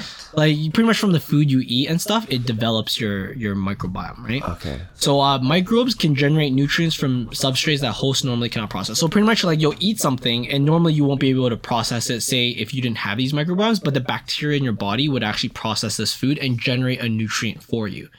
So it's very important, and there's quite a bit in it. So there are specific microbes in your gut microbiome, and it can cause negative impacts too. So it's called gut dysbiosis. So like some people do have like a shitty microbiome, and that's when they get the whole like the transplant thing where they eat like a shit pill. It sounds terrible, but like they actually take someone else's healthy microbiome and they turn it into like a pill form, and the person eats it and it replenishes their biome properly. I think it's called like whatever transplant or whatever, but it's simply just like a shit pill. But yeah, there are possibility where people do gain weight because they have a terrible microbiome. And a bad microbiome could also cause like leaky gut syndrome, IBS, and IBD. So I'm gonna go back to. It can also cause a lot of depression and other random problems. So the microbiome is very much so connected to your brain. Like people think when you have mental problems, it's in your brain, but a lot of times it's because of your gut biome. Yeah. Okay, so going back, so there's a leaky gut syndrome, so that means the food's getting. I actually don't have the exact. Pretty much your body is not sealing the gaps between your cells, so it prevents some bad shit from flowing through. And then also, you have irritable bowel syndrome and inflammatory bowel disease. So pretty much cramps, stomach aches, stuff like that could be caused from a shitty microbiome, right? So a microbiome, some things it can do, it can potentially decrease unwanted cholesterol. So the bacteria in there can get rid of some of this cholesterol. It can also reduce blood sugar and risk of diabetes. So if you have a healthy microbiome, you can actually kind of heal some of this. Okay. Yeah, but so the thing you said about your mental health. So the serotonin is actually mostly made in the gut. So like the happiness that you create is actually made from the food you eat or the bacteria that processes that food. The gut and the brain is also connected with the millions of nerves. So like your brain and your gut is actually very closely linked together. I think like more recently it's been talked about more, but like it's actually one of the most important things for your brain health and for everything is having a healthy microbiome in your gut. Yeah. Pretty much it just means there's a lot of good bacteria in your body that helps process food and helps generate all these good things, same hormones, nutrients and things that you can use. So that's what the microbiome is. It's a bunch of bacteria. So some things to help improve your gut biome is you have to eat a diverse range of foods. Like if you're eating, so like your biome changes with what you eat. So like the more different things you eat, the more diverse it is. The more diverse it is, the more it can process and the more good things it can contribute to you. Got you. Yeah. Like if you eat just like, you know, potato and steak every day and that's the only thing you eat, your biome is going to be very limited because the bacteria from some things that will help you, you're just not ingesting anymore, right? So you don't get that bacteria. Yep, that makes sense. One big thing is eat fermented food. So apparently fermented food has really good like healthy bacteria for your biome. So stuff like kimchi, sauerkraut, natto beans, what else was there? Fermented miso paste, I think was one of them. Yeah. But I feel like, okay, I've always had a theory. Okay. I've had a theory that Japanese people have some of the scariest horror stuff, right? So like their scariest horror movies and horror shows, and like, and I think because their brain is more developed, so what they consider as fear is a lot different from us, and that's why it's so scary. And I think their brain is so developed is two things. One, they eat a lot of fish, and fish is very good for your brain from the omega-3. But the other thing is from their fermented food. So they eat a lot of the natto, like the fermented bean that they eat for breakfast. Yeah. That contributes a lot to their microbiome, which connects to your brain, which helps, you know, it's like it's hand in hand. So I've always had a theory that Japanese make the fucking scary shit, like The Grudge and all that stuff, because their brain is so well developed because of their diets. Damn. So it's like just That's a crazy theory. Yeah, I know. But yeah, that's part of it. Maybe But you're just really scared of The Grudge. maybe that's it. But I don't know. I'm a huge fan of fermented food. I have to have. So I think yogurt's also fermented. yeah, it is. Yeah. So I always eat at least one serving of yogurt and one serving of kimchi every day as a minimum. It makes your fart stink though. Like you get gas. Yeah. But I always eat either kimchi or sauerkraut or something like that and yogurt every single day. Wild. Another thing for your gut biome, avoid processed sugars. So like candy and things like that aren't good for it. Eat pre and probiotic food. So yogurt is a pro. Wait, what's a prebiotic food? I can. There was a list here, so I can share with people. So, so prebiotic food includes artichokes, banana, asparagus, oats, and apples. Oh, okay. Fucking love oats. Yeah. So I eat one banana every day. And then I don't really eat any of the other stuff. Like I love artichokes, especially on like pizza or something like that. That's fucking good. But I don't really get much artichoke. It's so hard to cook. It's so hard, yeah. I actually don't have many recipes, or I know I've probably never cooked with. It's hard to cook, actually, too. Like it takes the amount of artichoke you need. To, Like you shave off so much, and what you have left is so little. It is exactly. I don't eat a lot of oats. I think you eat it every morning. I love oats. Okay. I'm not a fan. I used to eat those packaged like instant oatmeal because I saw all these like bodybuilders eat it. It's like, oh, I have to eat it in the morning. I'm gonna eat one pack every morning, right? And later when I started, later when I started doing my macros, I was like, fuck, I don't need this shit. I'll just eat something else for my carbs. But definitely good in the fiber side. And then apples. Did I tell you my apple story? No. So in grade 11. I decided I want to be a little bit more healthy, so I ate one apple every single day. Oh, to for keep like the 8 doctor months. away. Yeah, exactly. That's exactly what I was thinking. Like an apple a day keeps the doctor away, right? And then after that, I couldn't eat an apple for the next like 3 years because I was so sick of it. Yeah, I was so sick of apple. I was like, I can't eat apple anymore. You don't have an addictive personality, clearly. Well, I do, but then I also learn from it. There's me and oats. I've been eating oats every morning for the last like 10 years. How do you cook your oats? I put overnight oats. Yeah, Do you I do do either overnight oats or I like. Okay, what's your overnight oats like? So what's your process? I put either oats in a container, Like a mason jar or something? Or? Yeah, like a mason jar or a to-go container or a cup or something. I put oats, and then I'll either put lactose-free milk because I'm lactose intolerant, or I'll put almond milk. Almond milk, and then I'll put cinnamon powder and chia seeds and crushed flax seeds, and then I'll put like the tiniest squeeze of honey. Yeah. And a bunch of fruit. Okay, Yeah. 1 second. So I have a beef with these milks that aren't actually milk. Okay, when you get water from an almond or a soybean, it's not a milk, guys. Milk comes from an animal. Goat milk, cow milk, all these other milks. When you make almond milk, it's just almond water. I saw something that I thought was so funny the other day. If you use oat milk for oatmeal, are you like Double doubling? oating? Double oating? But yeah, I have a beef with all these non-animal milks. I'm like, they shouldn't be called milks. Tastes so good though. Yeah, No, I agree. Like being Asian, I love soy milk, like the sweetened soy milk. Oh, so good. I can chug like a whole liter of that easy. Yeah. But I don't know what it is, but I love the flavor of oats. So oat milk tastes so Oat milk is so good. Wait. so good. So if you don't do overnight oats, how do you make in the morning? Kind of the same. So I'll just put oats in a pan. Oh, in a pan. Yeah, or With a small water little or pot. something? No, fuck. And then Oh, I'll with use oat almond milk. milk, Oh, or almond oat milk or lactose-free milk, and I'll put a bit of that in, and then I'll put honey and flax seeds and chia seeds. Yeah, you should You try. have to speak into the mic. Oh, yeah, and it's really good. You should try, Jorge. It's, I will not oh because I don't eat breakfast. oh yeah, Part of my next part. But yeah, I will not because I've never really liked oats. You can all day breakfast, bro. My mom used to make me eat. Oh, and it has to be the like Quick oats. full. No, not quick oats. Like the full ones. Steel cut oats. Yeah, steel cut oats. Those Very are good nice. texture. Those, well, it's good though because when you overnight it, it's like you don't have to think about cooking it forever, right? Exactly. Yeah. Yeah. So I don't like oats, but you guys do you. You guys do you. You're booted off the podcast. I'm booted off. Sorry. So another way to improve gut. Welcome to the rap show. We love Toyota Rap SUVs. So another way to improve gut biome is supplementation. So you can take like these probiotics or prebiotic pills. Yeah. So those are good too. I usually like to, if I can incorporate in my diet, then that's how I like to take it. And then if I can't, then I'll take some form of that.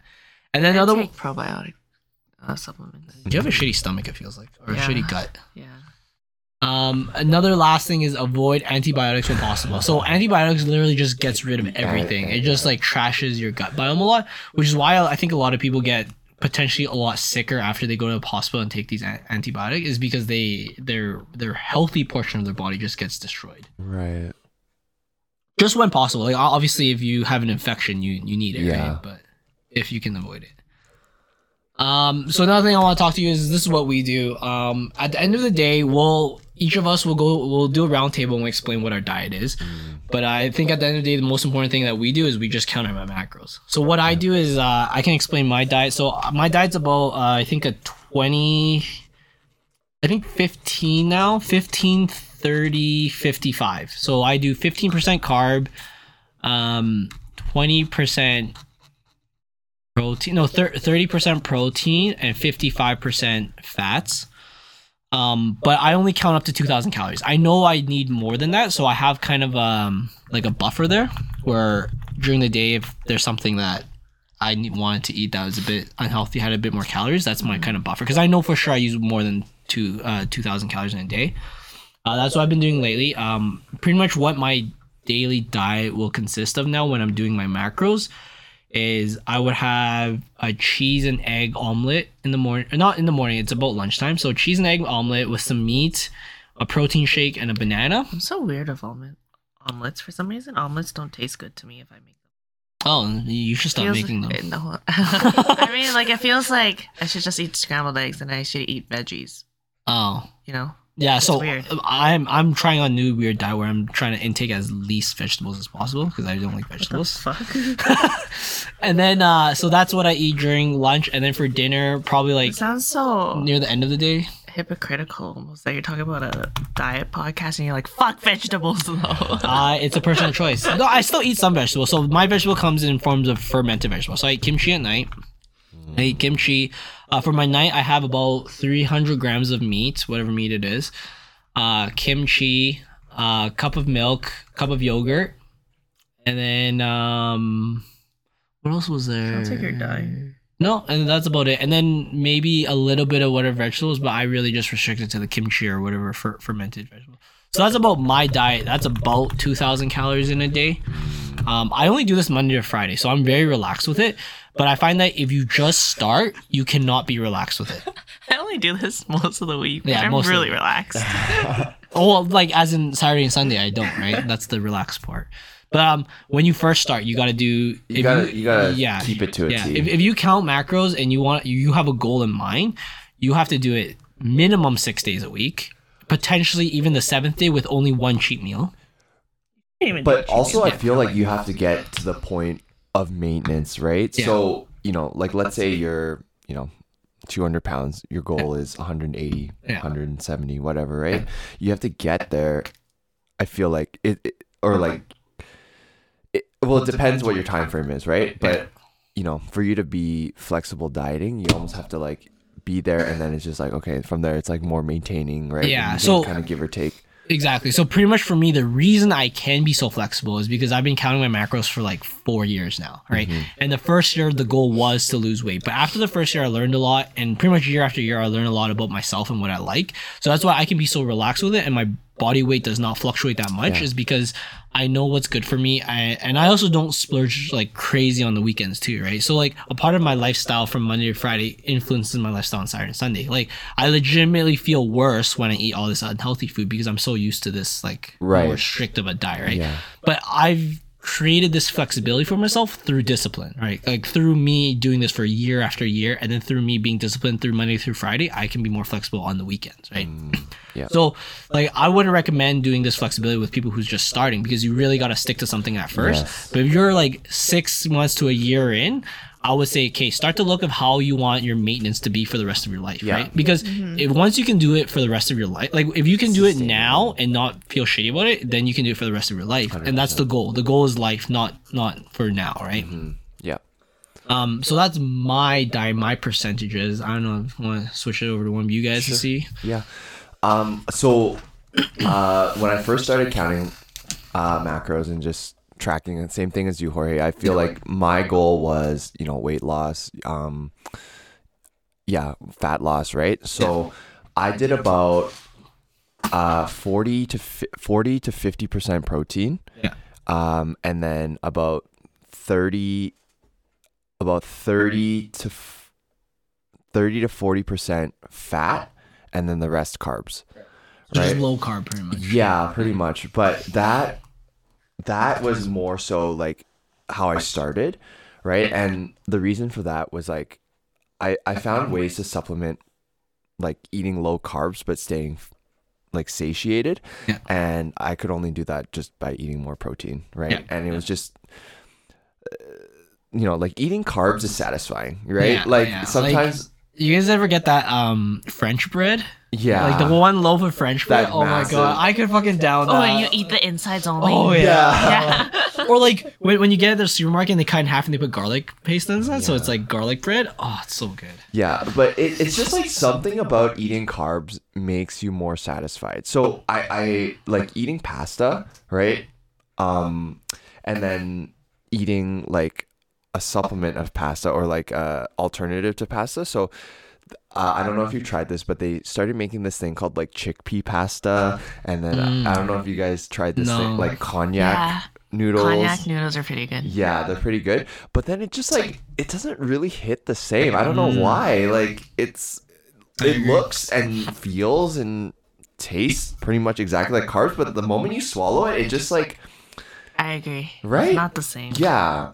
I'm always Like, all oh, that's a vegetable. Yeah, right? Or something. for me, like I don't try those things only because my M through F is so strict that Saturday Sunday I don't give a fuck. So I'll just eat the pasta and stuff on the weekend. Yeah.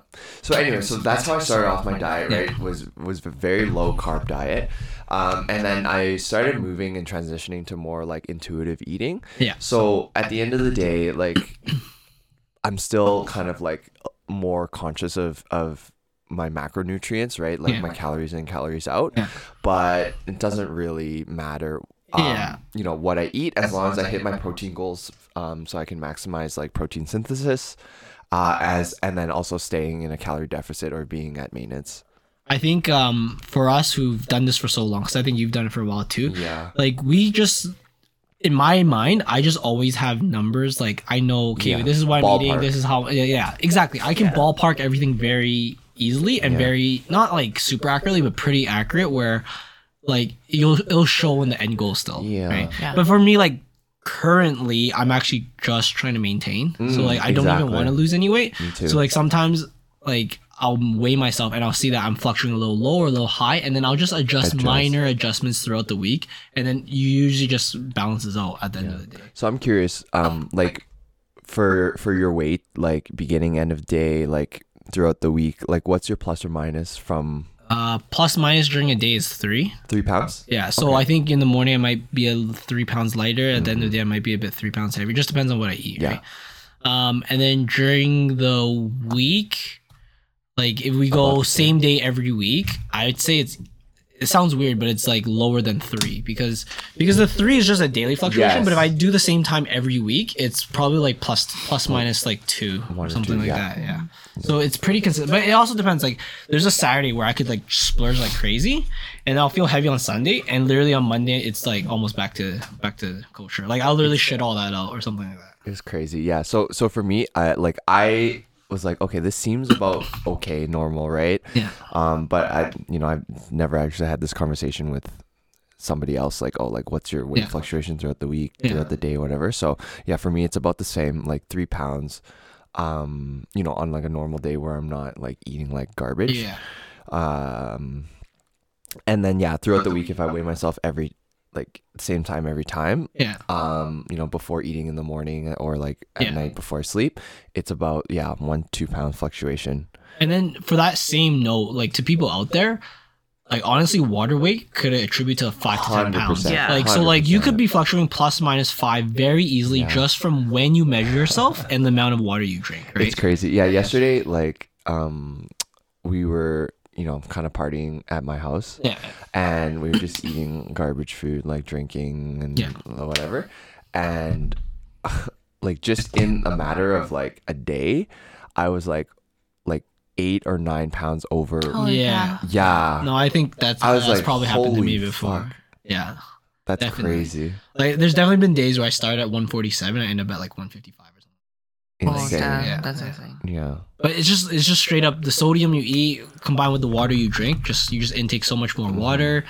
But like I said, water weight can easily attribute 5 to 10 pounds of just like short-term fluctuation. Like in long term, if you do starve yourself for longer, you're gonna lose even more water weight. Yeah. But I think in a day, don't be afraid of like that range. That range, yeah. Well, and that's why like these bodybuilders that go to shows, right? They really have to start dehydrating. Dude, like early. It's crazy. It's like if you ever seen them, like they're in the sauna, sweating like crazy, losing all that weight, and then that's how they look so defined. But it's surprising because if you take that as your role model, like that's actually when they're the least healthy. Yeah. Exactly. Like they're so dehydrated. They're like at the doorstep of death. Yes. Like it feels like they're at the doorstep of death, even though they look like Hercules, right? Yes. They look like Hercules. But their body's at the doorstep of death, where like 100%. They're so dehydrated, they're not healthy at that moment. Yeah, no nutrients, right? And then, like I always hear about people like, oh, like my post meal after the show, and it's just like ridiculous amounts of food, and well, it's just like that amount of fluctuation doesn't seem healthy. Like when we talk about like 5 to 10 pounds, these guys may be dropping like 20 pounds or 25 pounds of 100%. Water weight, right? Like what I remember my friend telling me is like when people go weigh in for fights, they do something similar, right? Because they'll like operate at a higher weight and then they'll try to drop down for the weigh-in. Yes. And my friend was telling me like they'll like literally spit in a cup. Like they'll just keep spinning in a cup, and then they'll also be in the sauna sweating as much as they can. Crazy. Like on their way to the weigh-in too, right? They'll just be like constantly spitting. They're like, if they can fill this cup, that's that much weight of water they just lost, Crazy. right? That's insane. Yeah, I know. I was like, dude, these guys are fucking crazy. But yeah, I don't know if you guys look at those things. That's not healthy at all, right? 100%. Yeah. So okay, our starting like typical day. What's type of, if we can dive into your diet, like what's a typical day of you eating? I guess. Okay, morning. Usually like eggs, egg whites. Could be, like toast. Avocado toast usually. It's just avocado toast. Have you tried putting shredded egg on your avocado toast? Shredded egg. Yeah, you like hard boil an egg and then you Oh, yeah, that's pretty good. microplane it. No, I've never. Wait, is there a reason you go for egg whites instead of just a whole egg? It just fills me more. Oh, Yeah. okay. Yeah, it fills me more. But some days, like, my parents are just super concerned of like cholesterol from eggs, and I'm like, okay, eggs are like one of the so most. good. It's so good, but it's also like probably one of the healthiest, like whatever, right? And sometimes like we'll get omega-3 eggs, so it's like okay, whatever. But then my parents also have this like superstition that if you eat too many eggs, that it makes you like infertile or like whatever, right? Like I'm just like, come on, man. But she's like, okay, just do it for me, I'm like, all right, fine, whatever, fuck, Well, okay, I was always surprised when, because my parents would say the same thing, like don't eat too many eggs and stuff. But I was surprised when I see like I guess Caucasian families or stuff, and they would eat like 3-4 eggs every morning per person. And I was like, whoa, I was like, that's crazy. That's insane. But then when I look at it, I was like, oh shit, eggs are actually so good for you. So like, good for you. There's I was just reason gonna for that. say, is that really insane? Because No, this that's one time for lunch, I brought 6 hard-boiled eggs, and everyone thought I was fucking insane. But I was like, this seems pretty normal to me. If you were a vegetarian, I would be like, that's completely normal. Yeah. If you weren't vegetarian, I'd be like, well, you could just eat chicken. Like, You're right. But I freaking love eggs. True. Yeah. Eggs are pretty. I actually okay. What style of eggs do you guys like best? All of it. There has to be one you prefer. I'm lazy, so probably like sunny side up, or like slightly medium sunny side up. Yeah, I was gonna probably sunny side up or over easy. Mine's over Yeah. easy. Always over easy. Always. If I had to pick one, it'd be over easy any day. Any day. Okay. I used to eat like 2 hard boiled eggs every day, so I got really sick of hard boiled. What about soft boiled or like medium boiled? That's pretty good in ramen. So good. Or I like yoki. Like I like when the yolk mixes with soup or something like that. Like it makes it really good. But I still always prefer over easy. Yeah. And yeah, that's. So have you tried like a medium boiled egg? Yeah, I've tried where that it's like before. gelatinous Yes, inside yes. instead of like Yeah. the. Well, I think I've hard-boiled, had range. I've had like still yolky-ish inside. Because I think Joyce used to make some for me in sous vide. She like sous vide it, so it'd be like the perfect Yes. one coming out, right? But I still always prefer over easy. easy. Okay, like I have the weirdest way. It's maybe super Asian, but it's over easy. Soy sauce. Soy sauce, Yeah. pepper, and then you dip it with toast. Yeah. And that's Oh, yeah. that's like that was my Put green childhood onions and breakfast. chili oil on Yeah, it. my childhood breakfast is eating that, and like Amazing. my family would all have eggs, and like we'd eat like a whole loaf of toast, like or bread, like we just toast it up, and Holy. Yeah. So then, morning, toast, avocado toast generally, sometimes with peanut butter, eggs, turkey bacon, like those probably my staples. turkey bacon. Yeah. I honestly prefer turkey bacon over regular bacon. Me I'm too. not sure why. Yeah. It just Really? tastes like there's more like Regular- sustenance. Regular bacon's really salty. Yeah. Yeah. okay. And then what's your other meals like then? So lunch is kind of like free for all. Like I usually don't have much time to cook for lunch, so Right. if I don't prepare something the night before, if Jen doesn't prepare anything the night before, then it's kind of free for all. Usually it's like I don't know, like rotisserie chicken or like something that's quick and easy, sandwich. And honestly, sometimes I like fall into the trap of just instant noodles and like whatever the fuck, Especially working from home. Yeah, exactly. So Yeah. lunch is pretty much a write-off. Dinner, soup noodle, salmon, steak, chicken breast, like that kind of stuff. It's Right. more, Just high protein. yeah. High lean protein type of thing. And then throughout the day, like I'm snacking like a shit ton. It's like Greek yogurt with like frozen berries and stevia. You have a shake, a protein shake? Or? Yeah, Yeah. yeah, protein shakes, exactly. I used to make like protein ice cream. Oh, nice. I remember seeing one. Mm-hmm. Do you so for me, I don't get sick of eating the same thing every day. Like I could eat the same thing every day for probably solid 3-4 months before I start altering some stuff. Did you just say you can't drink milk or some shit? No. Like earlier? And I was like, you don't have an addictive person. No, apple. It was the apple. Oh, yeah, it I was the eating apple, I eat, right. I eat an apple every day for 8 months. A year, Yeah. 8 months. Yeah. Yeah. What are you talking about? Anyways, yeah. So for me, I don't mind that. So for me, like meal prepping is super easy because I just make the same thing every day, Monday through Friday. Yeah.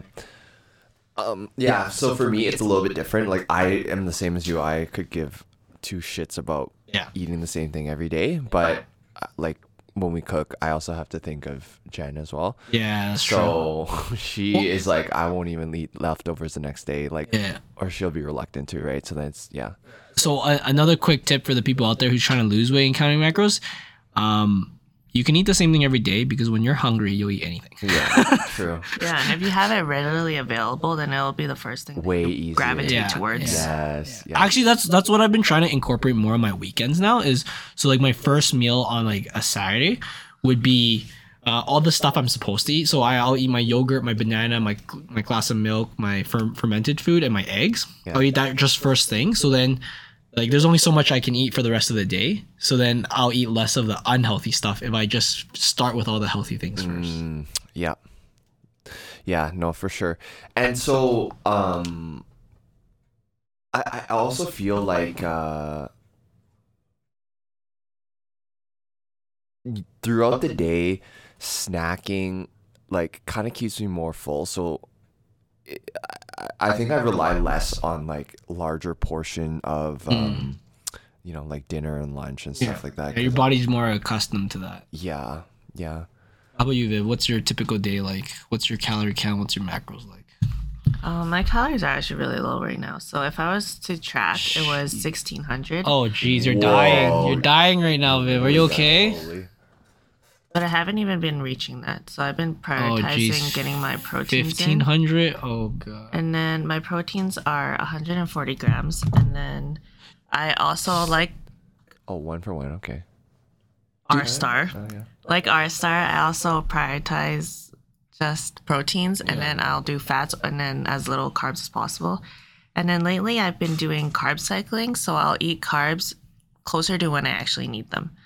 So during the Right before morning, workout, like in the morning, I'll eat it right before I work out, and then I won't have any carbs at all during lunch, and then I'll have carbs closer to dinner, like right before we go to volleyball.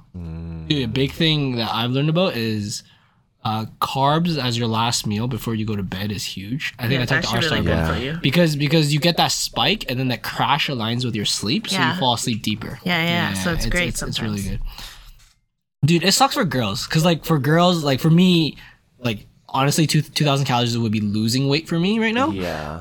For girls, that like for most girls, that's like not that gaining That's weight. insane. Yeah. Like, for me, like 2,000 is losing weight. Yeah. Like I remember when I was trying to gain weight, I was eating like 3,200 calories a day. What the fuck? And I was like barely gaining It's weight. possible. You just need to set yourself up for it. So my diet plan right now is that I'm going in a deficit for around another month, and then I'm going to reverse diet and then recomp. So reverse dieting, I'm gonna go up to 32 actually. 3,200 calories? Yeah. Oh, nice. And then I'm gonna recomp. You're gonna live the life at 3,200? Dude, 3,200 or at anything higher than 3,000, I feel like it's so hard to not eat processed food. Like, if you ate whole foods and like healthy foods for 3,000 calories, you will be eating like the whole day, nonstop. Yeah. Yeah. I've tried it before. It's so hard. If you snack like calorie dense foods, like if you It's eat a not lot of that nuts hard. and stuff, like I feel like you could make that pretty easily. Yeah. I felt like it was hard for me to reach like 3,200 every day, day in and day out. It felt very difficult. Like, well, because I was trying to eat. You shit in more oil. Well, I did, but I felt like I was trying to eat healthy too, right? I wanted like the brown rice, vegetables, and lean protein and stuff, and it was just so fucking hard. I was like, man, give me a cheeseburger. That's already half of this. Like, Yeah, right. Yeah. It's gonna take a while for me to reverse diet in order to get all the way up to 3,200, but it'll be fine. So wait, what's your my goal? plan. You just want to like lean down and then gain muscle only, or is that the plan? Or Yeah. Okay. And then reverse dieting is just so that I can actually eat more but maintain my results. I see. Essentially. Oh. I see. Nice. Wait, so how does that work though? How does reverse dieting work? So essentially, you get your body used to, because you can only be in a deficit for so long, and it's not essentially sustainable because you're in a deficit, right? And then your body will eventually be used to this deficit, and that'll be your new maintenance. So you have to do something about it, and you can only keep lowering your calories for so long. So for a reverse diet, you slowly increase your calories so that your maintenance basically gets to another level, and you have to. This has to correlate to your training too. So your training also has to get pumped up a little bit so that your body can adjust for that new maintenance level. Because if you were to just slowly increase your calories, you're just going to start getting fatter again or start gaining weight again. So you have to actually like be a little bit more strict in the gym so that you have the muscle mass to counterbalance. So is it stricter in the gym, or is it just that you're burning more calories with physical activity, or what? Like, I'm just trying to understand. It's like a combination of both. So you're essentially training your body to have a new maintenance. And in order for it to get used to that, you have to slowly build up your calories, but you have to make sure that your body is actually using what you're increasing it by. Right. And it's like really slow. I see. So this is over a course of how long? This reverse months. dieting. Oh, okay, a few months. Okay. I find that our bodies adapt so easily. I feel like 100%. when I start eating more, my body is less efficient, so it'll just burn more energy when I'm working out. Yeah. But then when I'm eating less, it'll become more efficient. So like I'm lifting a similar amount, but it's like burning less energy. It's kind of like when you have a lot more muscle mass, your maintenance level is a lot higher than the normal person, so you can eat significantly more. Yeah, that's why like for me at 3,000, I'd be barely gaining weight. Like that. But the other big thing I learned when I first started, so if you guys are starting and you want to lose weight, first thing that happened to me is my body temperature just shut down. Like I was just always cold. When I first started trying to lose weight, I was always cold constantly. That's me right now. Yeah, like pretty much. Like if I touched anyone's hand at volleyball, it's always the coldest hand. And you're pretty fucking cold right now. And then at night, I'd be like freezing all the time. But it is what it is when you want to lose weight, right? Interesting. I'm like opposite. I don't know why. I like overheat. You're so warm. Yeah. I don't know why.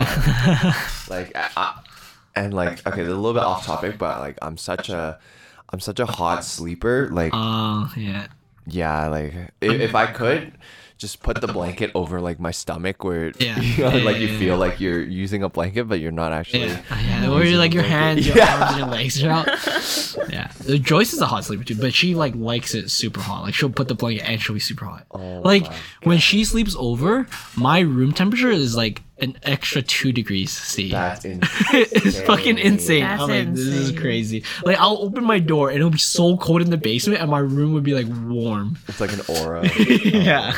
It's crazy. Yeah, like you know, like when we're having like minus like 30, minus 40 weather, our thermostat is at like 21, which is like okay, right? Like I don't know what you guys put yours at, but and then Jen is like freezing cold, and then I'm like I'll wake up and like my blanket will be soaked, and I'll be like, okay, I have to like change my like sheets and stuff. Like it's just I don't know, like I sweat so much when I sleep sometimes. Really? Yeah. That must be annoying. Is your pillow stained? No, it is not. It has the murder scene thing. Like just the fucking body. Yeah, but it's just like I don't know what it is about it, but like yeah, some days it's just maybe it's like when I'm dreaming or something. Yeah. And some days like I'll literally like not be able to sleep because it's just too hot. That hot? Oh, damn. Yeah. There's nothing crazy going on with the weather or anything? No. Oh, Yeah, I'm not sure. It's the moon cycles. thermogenics must be so high. The moon cycles, the star signs, you know, and stuff. I need like 5 blankets when I sleep because I get so cold. Wow. I have a cooling blanket. I want to be even colder when I sleep because it just helps me. I can't even like sometimes I'm like even reluctant to like cuddle because it's just it's like okay, just get your body heat away from me. Yeah. Unless you're like like a piece of ice, and I'll be like, all right, fine. Me and Ars, that's why we slept so well together. Oh yeah, that's true. We went on vacation. That is very true. Okay, our last point I want to just touch base on is intermittent fasting. So I'll be honest, if you guys truly want to lose weight, intermittent fasting combined with calorie counting is going to make it a lot easier for you. So there's different ways of intermittent fasting. There's the 5-2 diet, so you eat Monday through Friday and you just don't eat on the weekends, or you can eat like don't Thursday. eat on the weekends. Yeah, like literally 48 hours on of the fasting. weekends. Or you could like don't eat Monday, Tuesday, eat Wednesday through Sunday, right? There's a 16-8 method, which is what I do. So I eat for 16 hours and I eat for 8 hours and I don't eat for 16 hours. And like it might sound extreme, but it's not. Like just hear me out. I start eating every day at 11 a.m. and I stop eating at 7 p.m. Like if you guys truly think about it, it's not that big a deal. And my macros are still the same. Like I'm still eating the same amount if I were to eat the whole day than just eating that amount of time. So the amount I ingest is the same amount. So there's some crazy benefits with intermittent fasting. But first, if you just want to lose weight, this is just something you can incorporate to make it a lot easier for you. You're going to feel that hunger. But to be honest, after like 2 weeks, you get used to it. Like it doesn't bother you anymore. And what I find is like, I rarely go to bed hungry because I eat like my last meal is around 7 and it's pretty kind of close to bedtime because I sleep pretty early. So I'm not really hungry. But when I wake up around like 7 or 8 and then probably between like 9 or 10, I get a little bit hungry. But once you pass a certain threshold, you just don't feel hunger anymore. Like I feel like my body kicks into another level. And once it gets to that level, you just don't feel hungry. Like you'll feel hungry for an hour. Like I don't know if you guys ever done it, but if you like starved and you just can't eat, you'll feel hungry for like an hour or two, and then after that second hour, you just don't feel hungry anymore. Oh yeah. Like starving for 12 hours is hard. Yeah, so like about. starving for 12 hours is hard, but starving beyond to 24 hours isn't any harder. Like it's actually a lot easier. So if you can get through that, it's super easy. And that's what I do. Like for example, yesterday my last meal was at 7 p.m. and right now is 1:30 p.m. My last meal was at 3 a.m. Yeah. So like if you think about it, just now it's 1:30 now. My last meal was 7 p.m. last night. So that means I've been fasting for 5 plus 12 for 18 hours already. 18 and a half hours. And wow. I feel fine. There's no issues. I actually like working out fasted. I feel like it hits my ketones really hard. Like so what happens when you fast is you start generating ketones in your body. Your body's eating the fat, turning that to ketones, and your body's using that instead of glucose for energy. Mm-hmm. And it's if you get used to it, you feel like you're on a different energy level. Like I feel like I can keep working out without any fluctuations in my energy. Like I can only lift so much because of my like muscle mass and like muscle contraction, right? But I feel like my energy amount is still the same. So some benefits, and I'll do a whole podcast on this later on, but just some quick benefits. It increases in human growth hormones. So it actually 5 times increases in your human growth hormones when you intermittent fast. So during that fasting period, so that helps with like recovery. So recovery from injury. It helps with muscle growth. So it's pretty much one of the easiest ways of getting like a boost without taking any like steroids or anything like that. So another thing, it accesses your fat reserve, so it drops your insulin level. So it's really good for people with diabetes.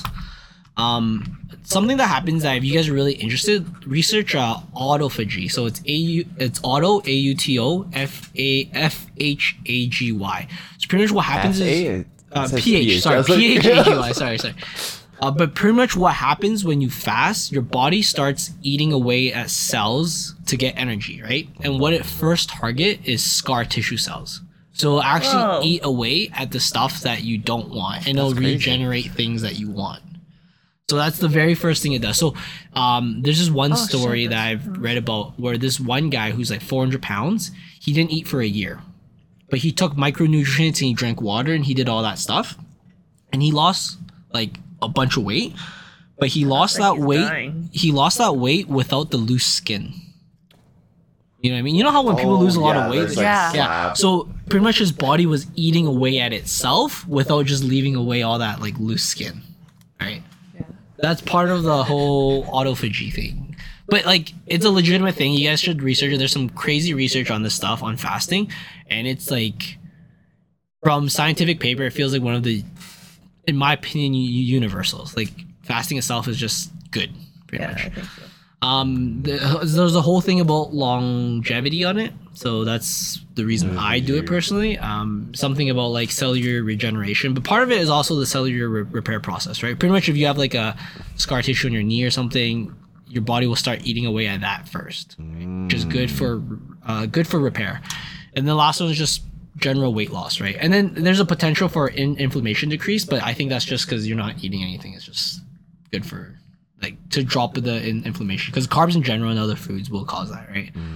But yeah, there's a bunch of good things with intermittent fasting. I'm a big fan of it. There's a lot of good research on it. But we'll do one day a whole podcast just on fasting itself. But there's some crazy stories and some cool things I think people are doing with it. But yeah, definitely if you guys want to start like losing weight, just incorporating this into your weight loss would help so much more. Like just having a limited time window to eat all your calories, you'll feel more full and happy throughout the time. I know you definitely have to train yourself for when you want to eat your meals so that your metabolism and your body knows when to fire up your essential furnace and all that stuff. I was learning about this on some other podcast. One thing you guys should look at if you're interested in these type of things is the Huberman podcast. Damn it, that's the podcast I was trying to not plug. No, too bad. I already plugged it. But yeah, you guys should take a look at that shit. He's a professor that just does this stuff for free to get like good educational facts to other people out there. Nice. But yeah, on that note, just diet in general, I feel like there's some core concepts of diet. One is just calorie in, calorie out. The other thing is macros. But at the end of the day, like there's two major things that people don't talk about enough. One is sustainability. Can you do this for the rest of your life? And the other thing is just like being happy. Like, are you happy while you're doing this, right? If you're absolutely miserable, it's gonna affect the sustainability, right? 100%. So you have to find what works for you. Like there's certain foods that work for you, and if you really like, say, trying to think of, if you really like Ritz cracker, okay, just for an example, right? Find a way to put it in your diet. Find a way to get into your macros if that's what truly makes you happy, and then work around it. Like there's ways to get around it. But I think like happiness and sustainability is something that people don't talk about enough in diets. Calorie in, calorie out, macros, all that stuff matters. But at the end of the day, this is a lifestyle thing. If you can't make yourself happy from the stuff you eat, then you're never going to keep it. Yeah. But also, like I think important takeaway is also like, what do you want from the diet, right? Is it weight loss? Is it like, the feel good? Like for me, like over the last 2 years, I've been paying a little bit more attention to micronutrients like vitamins, all that stuff, just specifically for like some of the issues that I've wanted to kind of fix and stuff like that. Right. Before it was more so like, I want to get shredded. I want to lean out, that kind of stuff. But now it's more about, the other stuff as well, right? I definitely think when you get to a point where you can control your diet that well, another thing you have to look at is how you feel. Like how you feel when you eat this food, right? Like does this food make you feel good? As in like, does your gut feel good? Does whatever feel good? Does your joints feel good? Does well? Does your performance, like if you're athletic performance or if you're like, an artist or whatever, does it help you cognitively? Does it help you physically?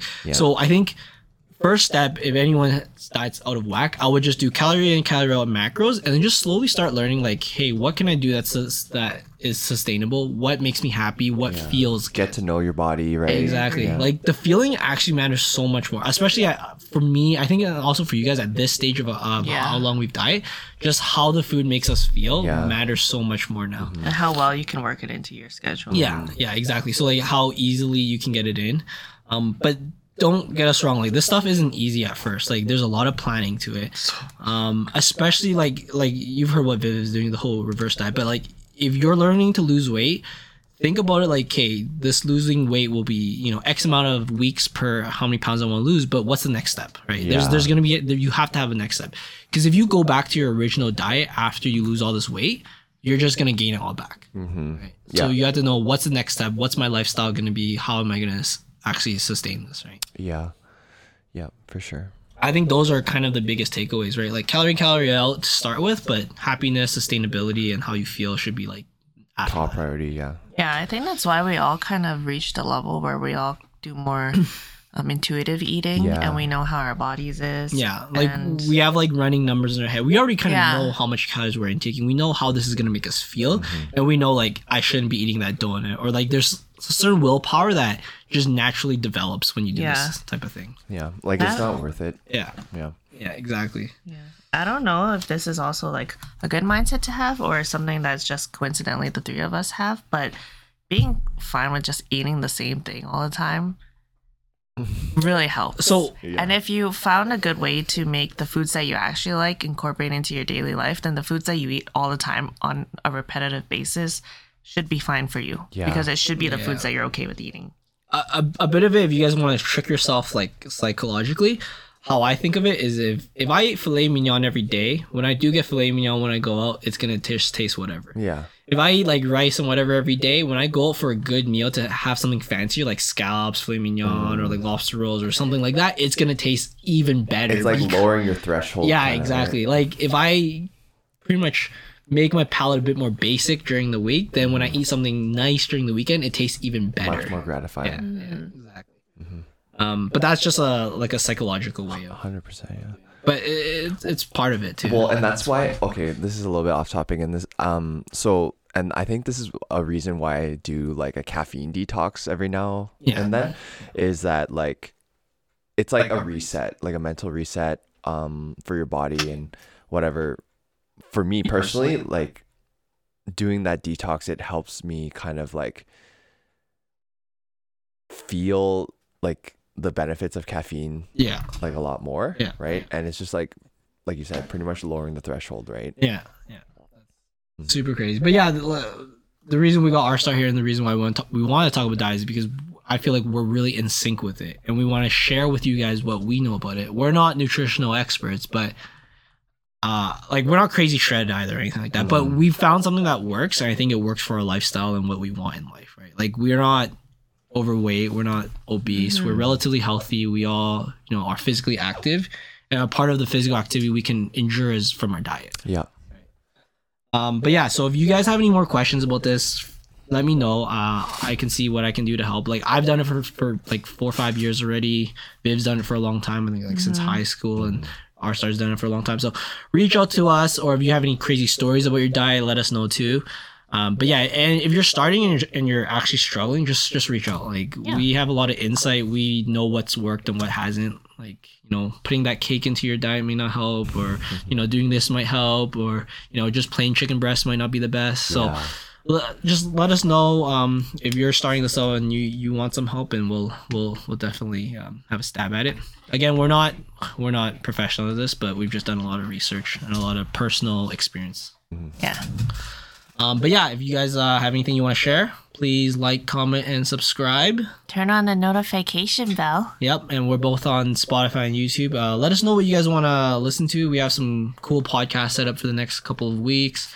Like I said, we've been planning more. Hopefully the audio turns out well for this podcast, but we've been continuously improving. Like if you came to see our setup for our podcasts like 2 months ago compared to now, it looks a lot different. Like we got sound panels now, we got the double mic, we got a lot going on. Nice. Any last words? Any last diet things you want to talk about? Like I'm starving, so I'm ready to eat. I'm ready to eat, yeah, honestly. Let's go. All right. All right. Awesome. Thank you guys. Bye. Bye-bye.